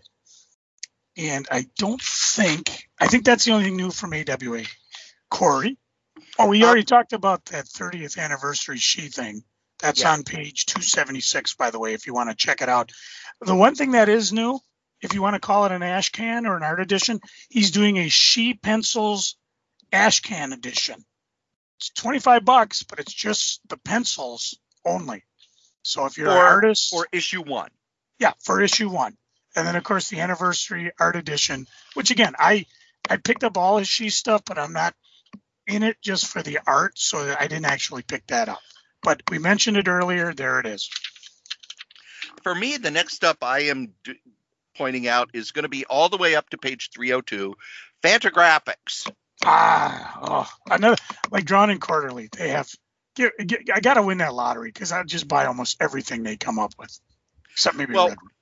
First off is a sequel that we didn't know that we would be able to get.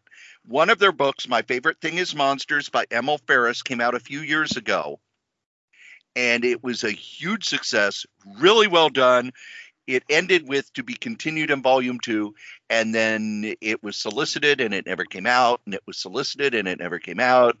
And Fantagraphics finally said that the artist had broken their contract because they were supposed to deliver it years ago and never did. The artist countersued, and now volume 2 is coming out. Can't we all just get along? So I am picking this up, but I have a feeling that the behind-the-scenes story will be just as good as the comic. Then on the next page, page 303, The Complete Web of Horror. This is a hardcover. It is reprinting. Now, I'm going to warn you, this magazine is public domain. So I have the Guandanaland of it. But Fantagraphics does beautiful work. Guandanaland. But this is The Complete Web of Horror, which was a horror magazine that came out in the early 70s. It was to compete with Creepy and Eerie and the stuff from Skywald and the stuff from Eerie Publications. It has early art from Bernie Wrightson, Michael Kaluta, Bruce Jones, Ralph Reese, Frank Brunner, Roger Brandt, Wayne Howard, and other people such as Sid Shores, who worked for Marvel from the 40s up. Fantagraphics presents all 3 published issues, plus nearly a dozen recently unearthed stories that have rarely or never before been published. The Complete Web of Horror features a wealth of essays, a foreword by Terry Bisson, an account of the magazine's origin, rise, and demise, plus reminiscences by Robert Lewis and others. This is how you should do a public domain property. It reminds me of the EC Pictofiction, which came out long after, a decade after they had printed the pre-trend stuff. What happened with EC was the pre-trend was all of the stuff they published before they started doing Tales from the Crypt, etc., etc. Then the Comics Code pretty much killed them. So when Mad was a hit, they tried to move to magazines. And they had these magazines called Pictofiction. And it was supposed to come out like early 1990s. But it didn't because there were all these stories of stuff that William Gaines had in the vault. And what they found was he had stuff from issues that hadn't been printed. He had original Frank Frazetta art that was supposed to be used for future issues. They had all this stuff in the archives, and they had to take a long time to sort of put it together. That's what they're doing with this. They're getting stuff from these artists who are still alive or working with their heirs and their estates to get stuff that was supposed to be in future issues that never saw print, as well as kind of wrapping around it with essays and interviews and stuff to explain everything about this. So while I have the 3 issues in a really nice oversized paperback and digitally, I am picking this up. That's why you can get me to double dip. Give me the Criterion Edition DVD version of a book, and I will pick it up. Then on the next page, God, Fantagraphics is just eating my wallet. Ugh. The Fabulous Furry Freak Brothers. Yes. The Seventh Voyage and Other Follies. This reprints the Fabulous Furry Freak Brothers cool down in Mexico, where they are chased off a beach, encounter a Mexican mystic, lose all their money, get thrown in jail, escape through an underground labyrinth, wind up on a secret poppy farm run by the U.S. military. Please. I love the Fabulous Furry Freak Brothers. It's an underground, but it wasn't a, we're going to do everything we can to fucking shock you. It's more, we can't do these kind of stories. We're going to do stories about stoners that really are just sort of modern versions of old wacky comedies from the 20s and 30s. It's so much fun, so beautifully drawn by Gilbert Shelton and Dave Sheridan. If you have not picked up any of the Fabulous Furry Freak Brothers, do yourself a favor and pick it up. It's one of the, I would say, the most accessible of the undergrounds from the 60s, and it was so popular that they kept doing it into the 90s. Joe? On page 317 from Humanoids, Eden. Desperate to it's a graphic novel. Desperate to escape a dying Earth, a family schemes their way onto a massive spaceship toward a new planet, Eden. But shortly after they take off, they discover the terrifying truth, and their journey toward salvation becomes a fight to survive. Story of corporate greed and capitalism left unchecked in an all too imaginable future. And what's beautiful about it is you get a nice pitch on it, and not only 1, 2, 3, 4 pages. Oh, are you kidding? 5, 6 pages of art to check out to see if this is a graphic novel you'd be interested in. Well done, Humanoids. I love it when you do stuff like that. Corey? Page 339 from Labyrinth Road, Blood City Rollers. Ice skater Mina is on a one-track path to Olympic gold and glory. That is until she totally wipes out at her biggest competition and is kind of sort of kidnapped by undead kids on roller skates. Sucked into the high-stakes world of paranormal roller derby, she finds herself recruited by a squad of vampires who need a human player to complete their team. Okay, you've got me already. I just don't understand how Netflix didn't pick this up. And then you look at the art, and it's drawn a lot like Scott Pilgrim. Now, sadly, you only get the postage stamp size art. But my God, this looks like fun. It's just, we're going to throw every weird, wacky thing in and just go with it. That's how you win me over to new creators and, a publisher and a comic that I don't know. Just have fun. This book sounds so much fun. Joe? On page 337, under Keen Spot Entertainment, Robot Plus Girl number 1. It's all-age adventure. Let's see. A robot on the brink of obsolescence wanders aimlessly through the city, ready to give up on life, and donates himself for spare parts, until a girl stumbles across his broken, discarded body. In appreciation of her compassion and empathy, the robot attempts to help the girl out with a financial windfall. However, unbeknownst to him, his procurement of funds brings unwanted conflict with the powers that be. As the girl tries to fix the robot's ethical oversights, he gets apprehended by unknown assailants and must now fight for the life he once wanted to give up if he ever wants to see his newfound friend again. So, again, one of those things that just kind of, I read, caught my attention, sounds interesting. I also want to point out, Keen Spot Entertainment started in the early 2000s as, we'll publish your web strip. Back when web strips were super hot and everybody thought they would make money.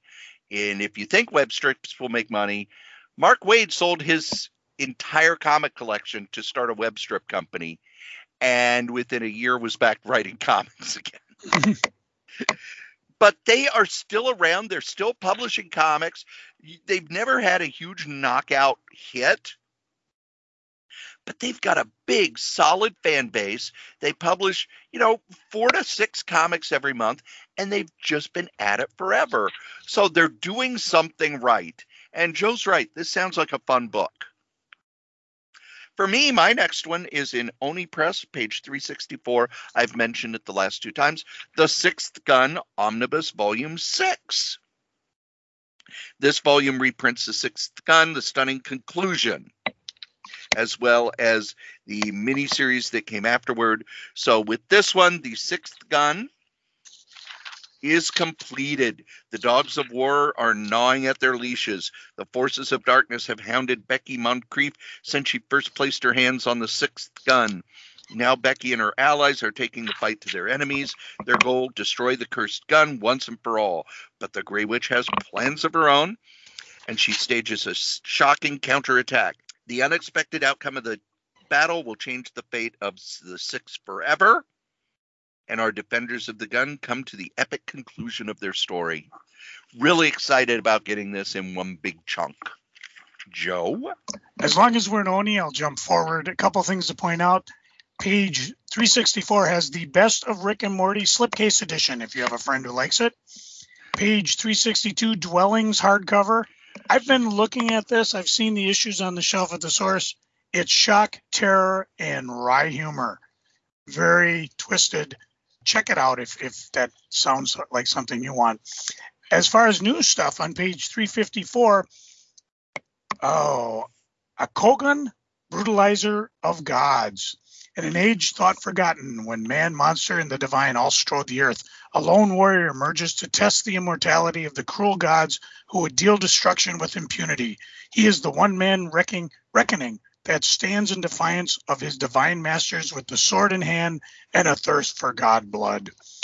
And this looks to be, it might be an ongoing series, I can't tell. Limited series, there it is. Corey? I want to point out that the second issue of Penthouse Comics is coming out. Yes. No, it's not all porn. Not all. Although some of the covers look very porny. Yeah, and they actually have one that's begged for your protection. Yes. Mature readers, the original version of Penthouse Comics was far better than it should have been. So I'm giving this one a try. The first issue comes out. Joe, do you know when the first issue comes out? I don't know. It's coming out on Valentine's Day. Aww. Joe? All right. I'm going to point out, back on page 340, you have Dick Tracy returning. Who's Dick Tracy? Well, okay, whatever. Okay, back on page, let's go back to page 338. Number 1 from Concrete Comics, Zuriel number 1. After a long hiatus, Zuriel returns to the streets. While on the hunt for a missing person, she uncovers something truly disturbing. Has her absence led to an overflow of supernatural activity? Can she restore order to it, or is it already too late? That's all you got, but they show the cover, and it looks interesting. Corey? If you go to page 371, we've got a comic for kids. Marvel, what if Loki was worthy? So many worlds, so little time, infinite possibilities creating infinite realities. Long have I watched the trickster gods sow chaos, but what if Loki saved Asgard from Tony Stark's revenge? Thor, the son of Odin, god of thunder, wielder of Mjolnir, is dead, and Loki is responsible. It was meant only as a joke, tampering with the destroyer, changing Thor's course to Midgard, a bit of mischief with a chance of maiming, but Loki's harmless prank spirals out of control, unleashing death and destruction on New York City and the heroes sworn to protect it. 272 pages, digest size, graphic novel made for kids, but boy, it sounds really fun. And the What If series on Marvel Unlimited, I've loved every episode of it. Just every episode of it. Where is that located? Page 371. 371, because again, it's not in the Marvel, so it's something you may overlook it. It's under Random House Worlds. Joe? Let's see. Remember I talked about that, what was her name? You probably know. Who is Taylor Swift? Penguin Workshop on page 367 has a book. Who is Taylor Swift softcover? I mention this because if I had a comic shop, I would be buying this stuff because somebody's going to buy it. And they're probably all unauthorized. Well, Penguin Workshop might be authorized. Who knows? But do you know what's going on with Rude Dude? He's got these $1 Yes, newspaper strips coming out. that's the next one I have. This Okay. is a weekly release schedule. Nexus, the newspaper strips. It's a 5-issue weekly series, going to be 24 pages. For the first one is 50 cents. The rest are all $1. He did a bunch of newspaper strips. He was going to put them all in one big book, but they've announced that they're going to do it this way. They're dirt cheap, and it's Steve Rude art, for God's sakes. Buy it. Steve Rude is one of the greatest artists to ever work in comics. His Nexus with Mike Baron, one of the greatest characters. They've come to an agreement where Mike Baron is going to do Nexus stories for Dark Horse with other artists. Kind of like when they were at first, when Steve Rude could not keep up with the monthly schedule, they had other artists doing Nexus stories. They've kind of split the property. Steve Rude will be doing his Nexus stories. Mike Baron will be doing his Nexus stories. They're not going to be connected in any way. And I read the last Mike Baron Nexus trade paperback, and it has that goofy, weird comedy that he would put in Nexus, as well as the seriousness of a Nexus story. Steve Rude was more wanting to do basically science fiction, high drama, and his art takes a long time, but it's worth it. Buy these. They're cheap. Buy them. They're going to be fantastic. Joe? All right. The last thing I want to point out, and then I have a question for you, Corey. On page 385, and under University Press of Mississippi, you've got Hanna-Barbera Conversation softcover. It's more of a reference book, so it's a little expensive, but it's the first collection of its kind about Bill Hanna and Joe Barbera's they're likely the most prolific animation producers of the 20th century. Hanna-Barbera Conversation presents a lively portrait of Bill and Joe, the influential producers behind Tom and Jerry, the Flintstones, Scooby-Doo, the Smurfs, probably nothing you've heard of, but they've done hundreds of other cartoon characters who continue to this day to entertain the world. It's encompassing more than 50 years of film and television history. The conversation in this volume include first-person accounts by the namesakes of the Hanna-Barbera studio, as well as recollection by artists and executives who worked closely with the pair for decades. So a lot of these books that come through from university presses are really, really, I mean, they're expensive, but they're worth it. So I would point that out. This one isn't all that expensive. It's not really. It's a smaller size paperback, but it's almost 300 pages. And what these conversations books are they reprint interviews that the people involved have had. So I recently read the Steve Gerber one. It was fantastic because they put each interview in context as when it was, what was going on, where it was printed, things like that. So this one looks really cool. The page before, however, page 383, this may as well be a book. It's listed as a magazine, but it's going to be, it's going to be a larger magazine-sized book, basically. Alter Ego 188, the 25th anniversary at Tomorrow's. Roy Thomas has been printing his fanzine, Alter Ego, 188 issues. This is the 25th anniversary. It celebrates 25 years. It's going to have interviews with John Buscema, Marie Severin, Jim Mooney, George Tuska, plus Stan Lee's dinner with Alan Rezels, as annotated by Sean Howe, who did that beautiful book about Marvel a few years ago.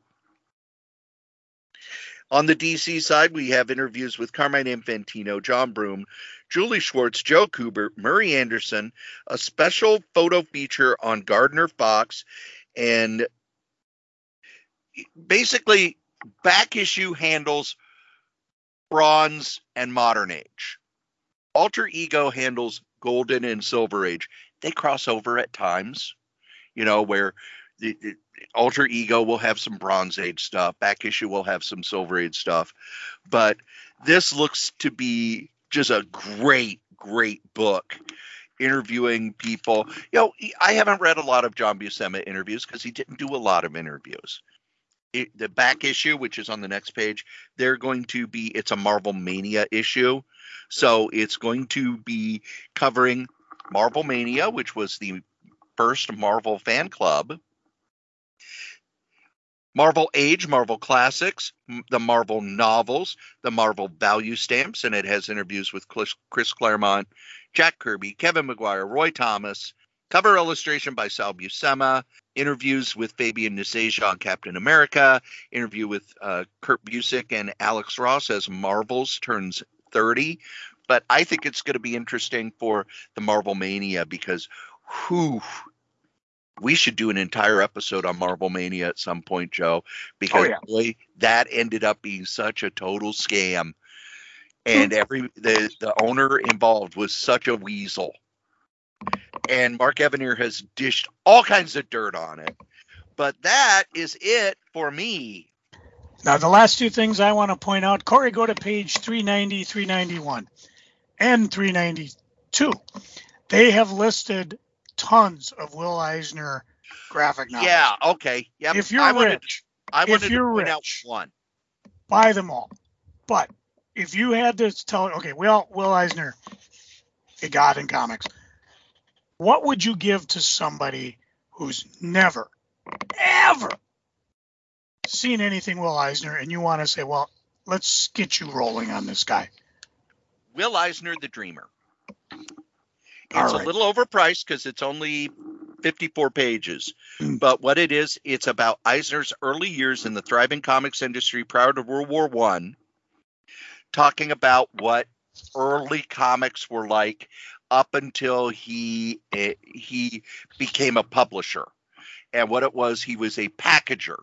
He would put together comics and then take them around to the different publishers. Hey, do you want to buy this series? If you do, I'll bring it every month, and et cetera, et cetera.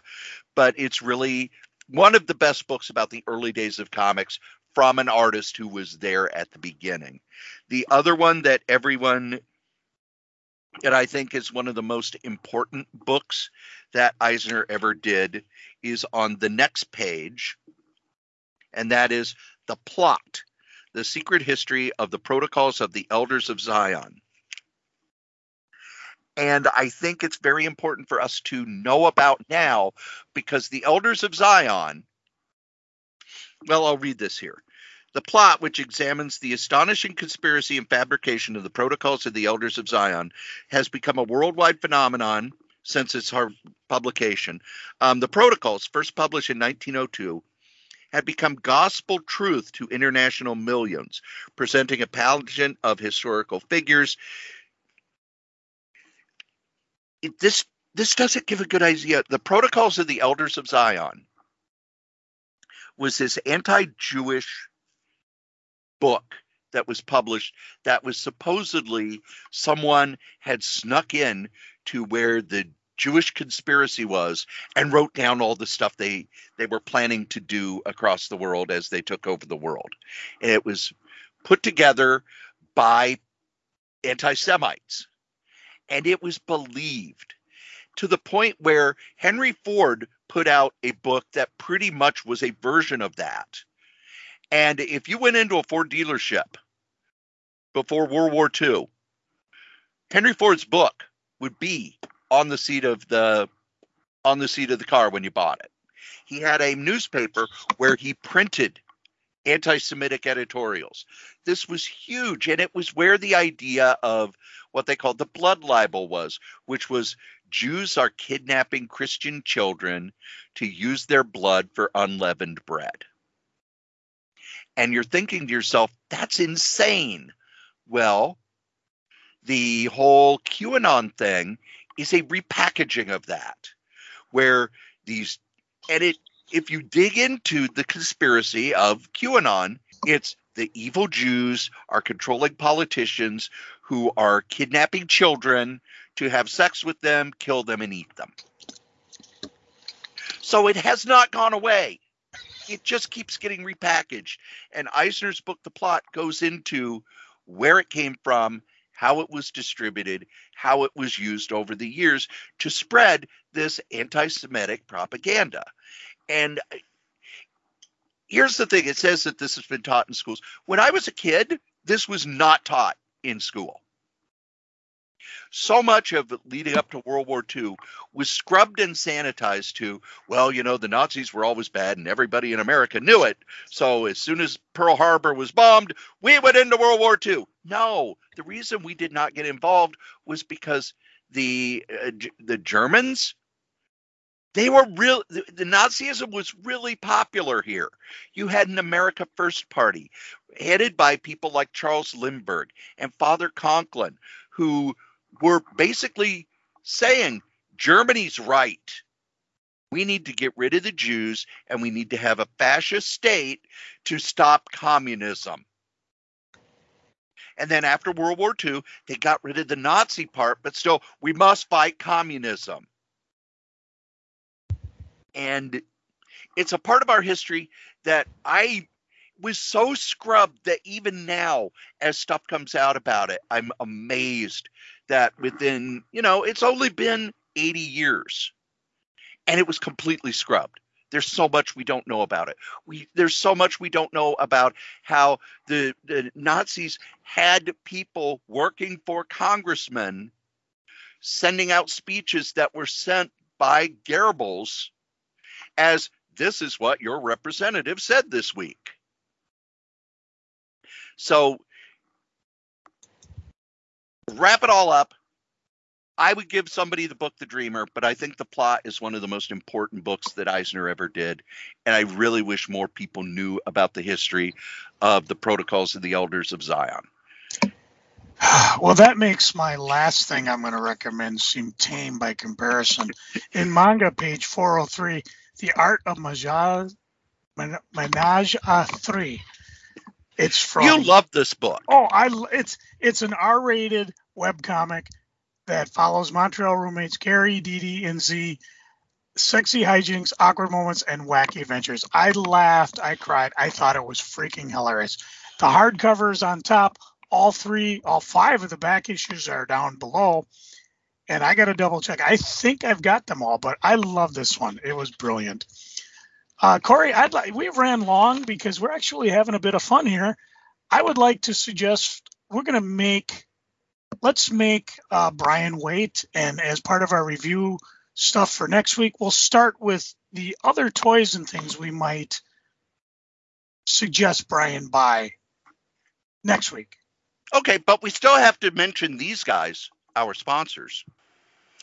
Our newest sponsor is NordVPN. Let's be honest, if you're out on the internet, you need a VPN to protect you.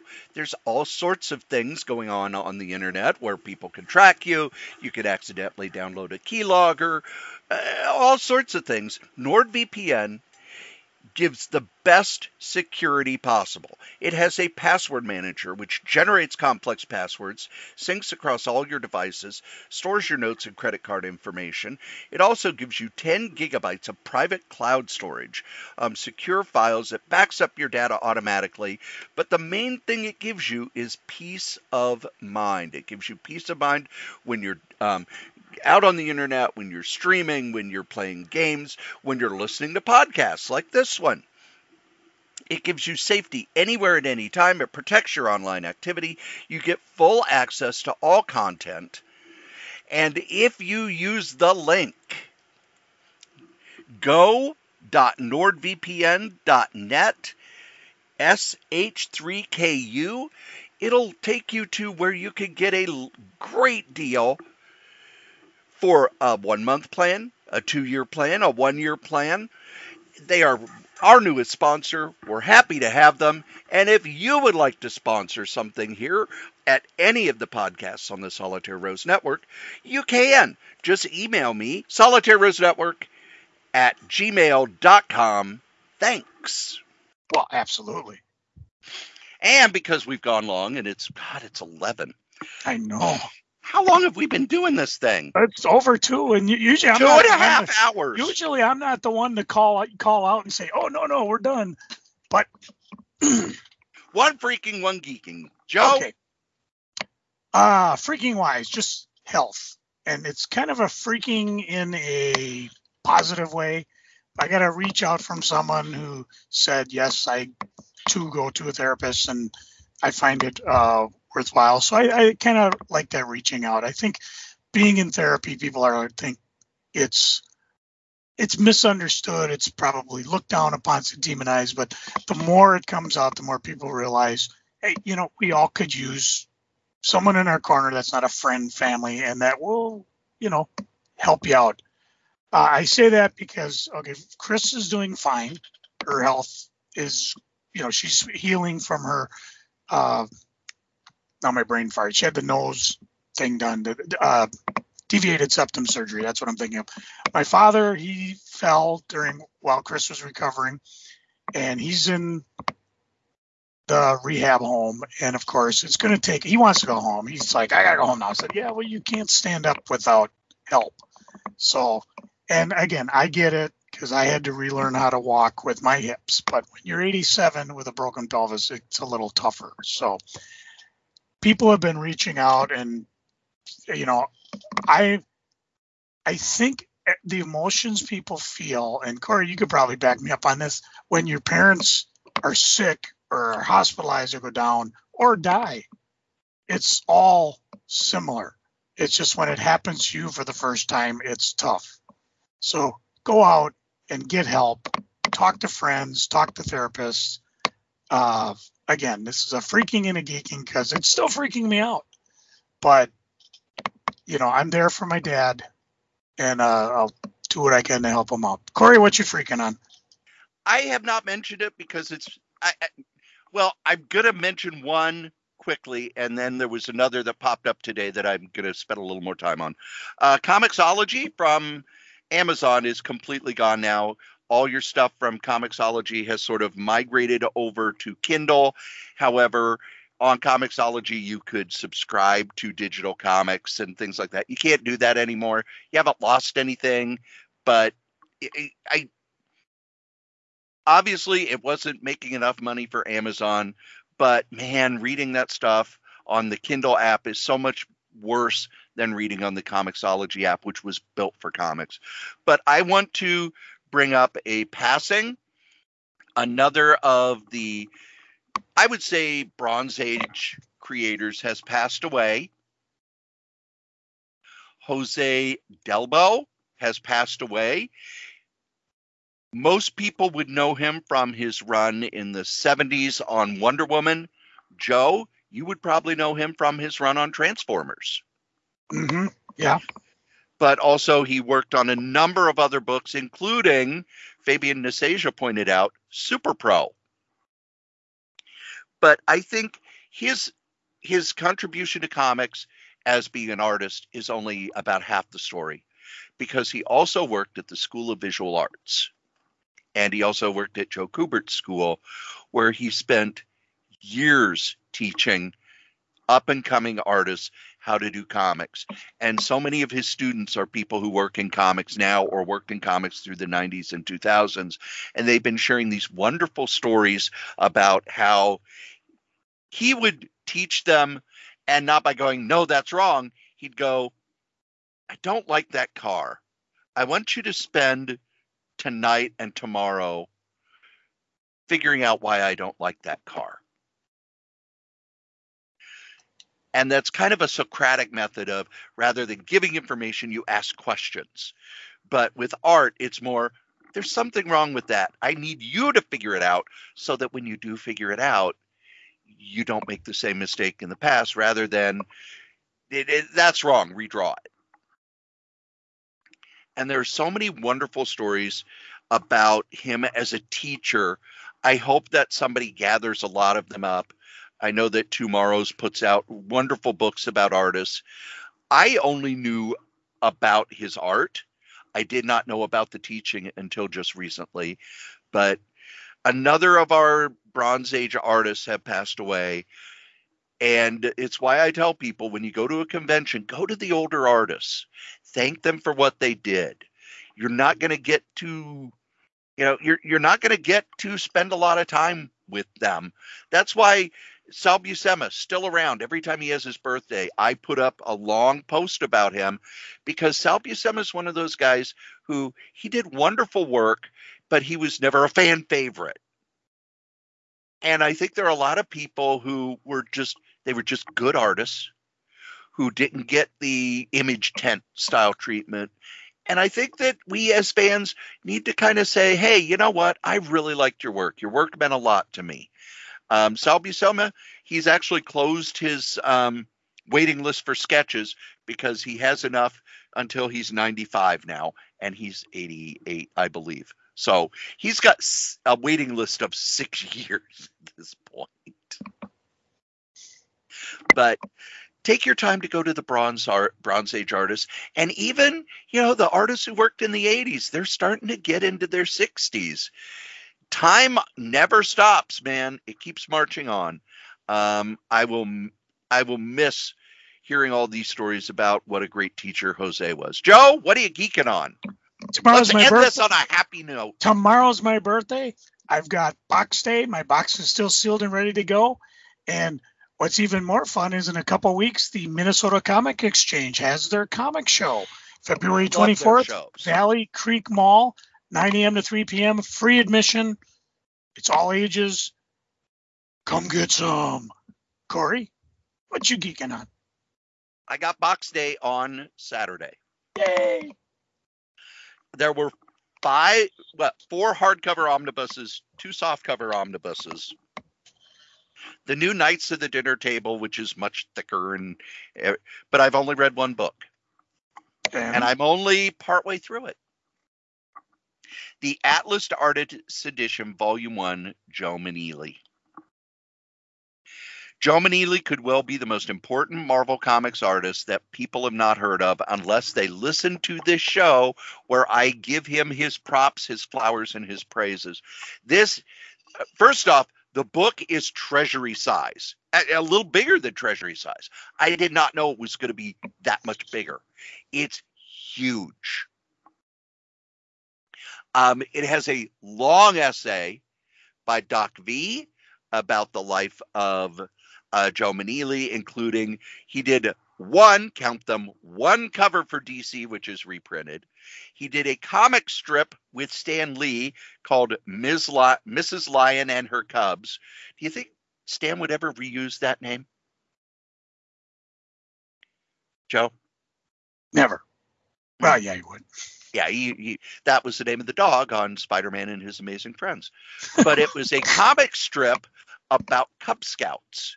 And while it didn't last long enough for the Cub Scouts to sort of officially license the Cub Scouts over to it, that's what they were working on. They got in a bunch of papers, but then after Joe Maneely passed away, Stan didn't want to do it anymore, because he was so hurt and devastated by Joe's passing. It's like, yeah, it wasn't a huge seller. We had to do a lot of work to get it to build up, and I just didn't want to do that work with anybody else, is what he said in a few interviews. But it reprints his early work all the way up to his last few Two Gun Kid stories. There's his horror, his romance, his war comics, his parody comics. Back when the Mad comic was such a huge hit, Marvel had a couple. He did stories, and I'm reading it, and it's like, these are so good. He would put in as much detail as Will Elder did in, hiding gags in the background. But it's just such a wonderful book. If you get a chance to take a look at it, the printing just pops. It's much bigger. It's beautifully scanned. You could tell that they went through, they did computer corrections to, get rid of the fading colors and problems with the printing back then. It's one of the most beautiful books I've ever seen, reprinting stuff from the 50s that's not an EC book. I am just blown away by this book. I am so in love with it that I cannot recommend it enough. Pretty soon, Joe's going to be able to, he'll have a list of artists like John Buscema, Jack Kirby, Joe Maneely, who he could just mention, and he can go to the bathroom, come back, and I won't ever know he's been gone. I'll go get gas. Believe it or not, kids, you've listened to us blather on about funny books for 2.5 hours.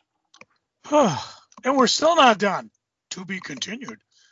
And as we say every week, the comic we like the least, we still like better than the comic that you like the most. Joe? 5 ants rented an apartment with 5 other ants. Now they're 10 ants. I live for that. Corey, hit my music. Funk is on a roll. Funk is on a roll. Hey, y'all. Can somebody call my mama? It's about to get funky up in here. Know what I'm saying? Yeah,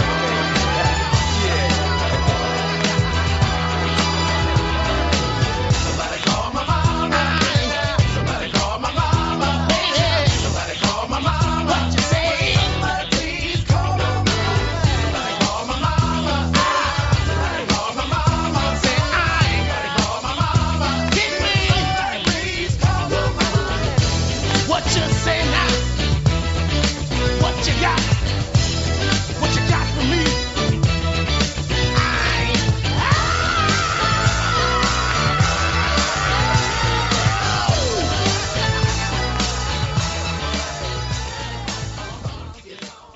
We done, bitches!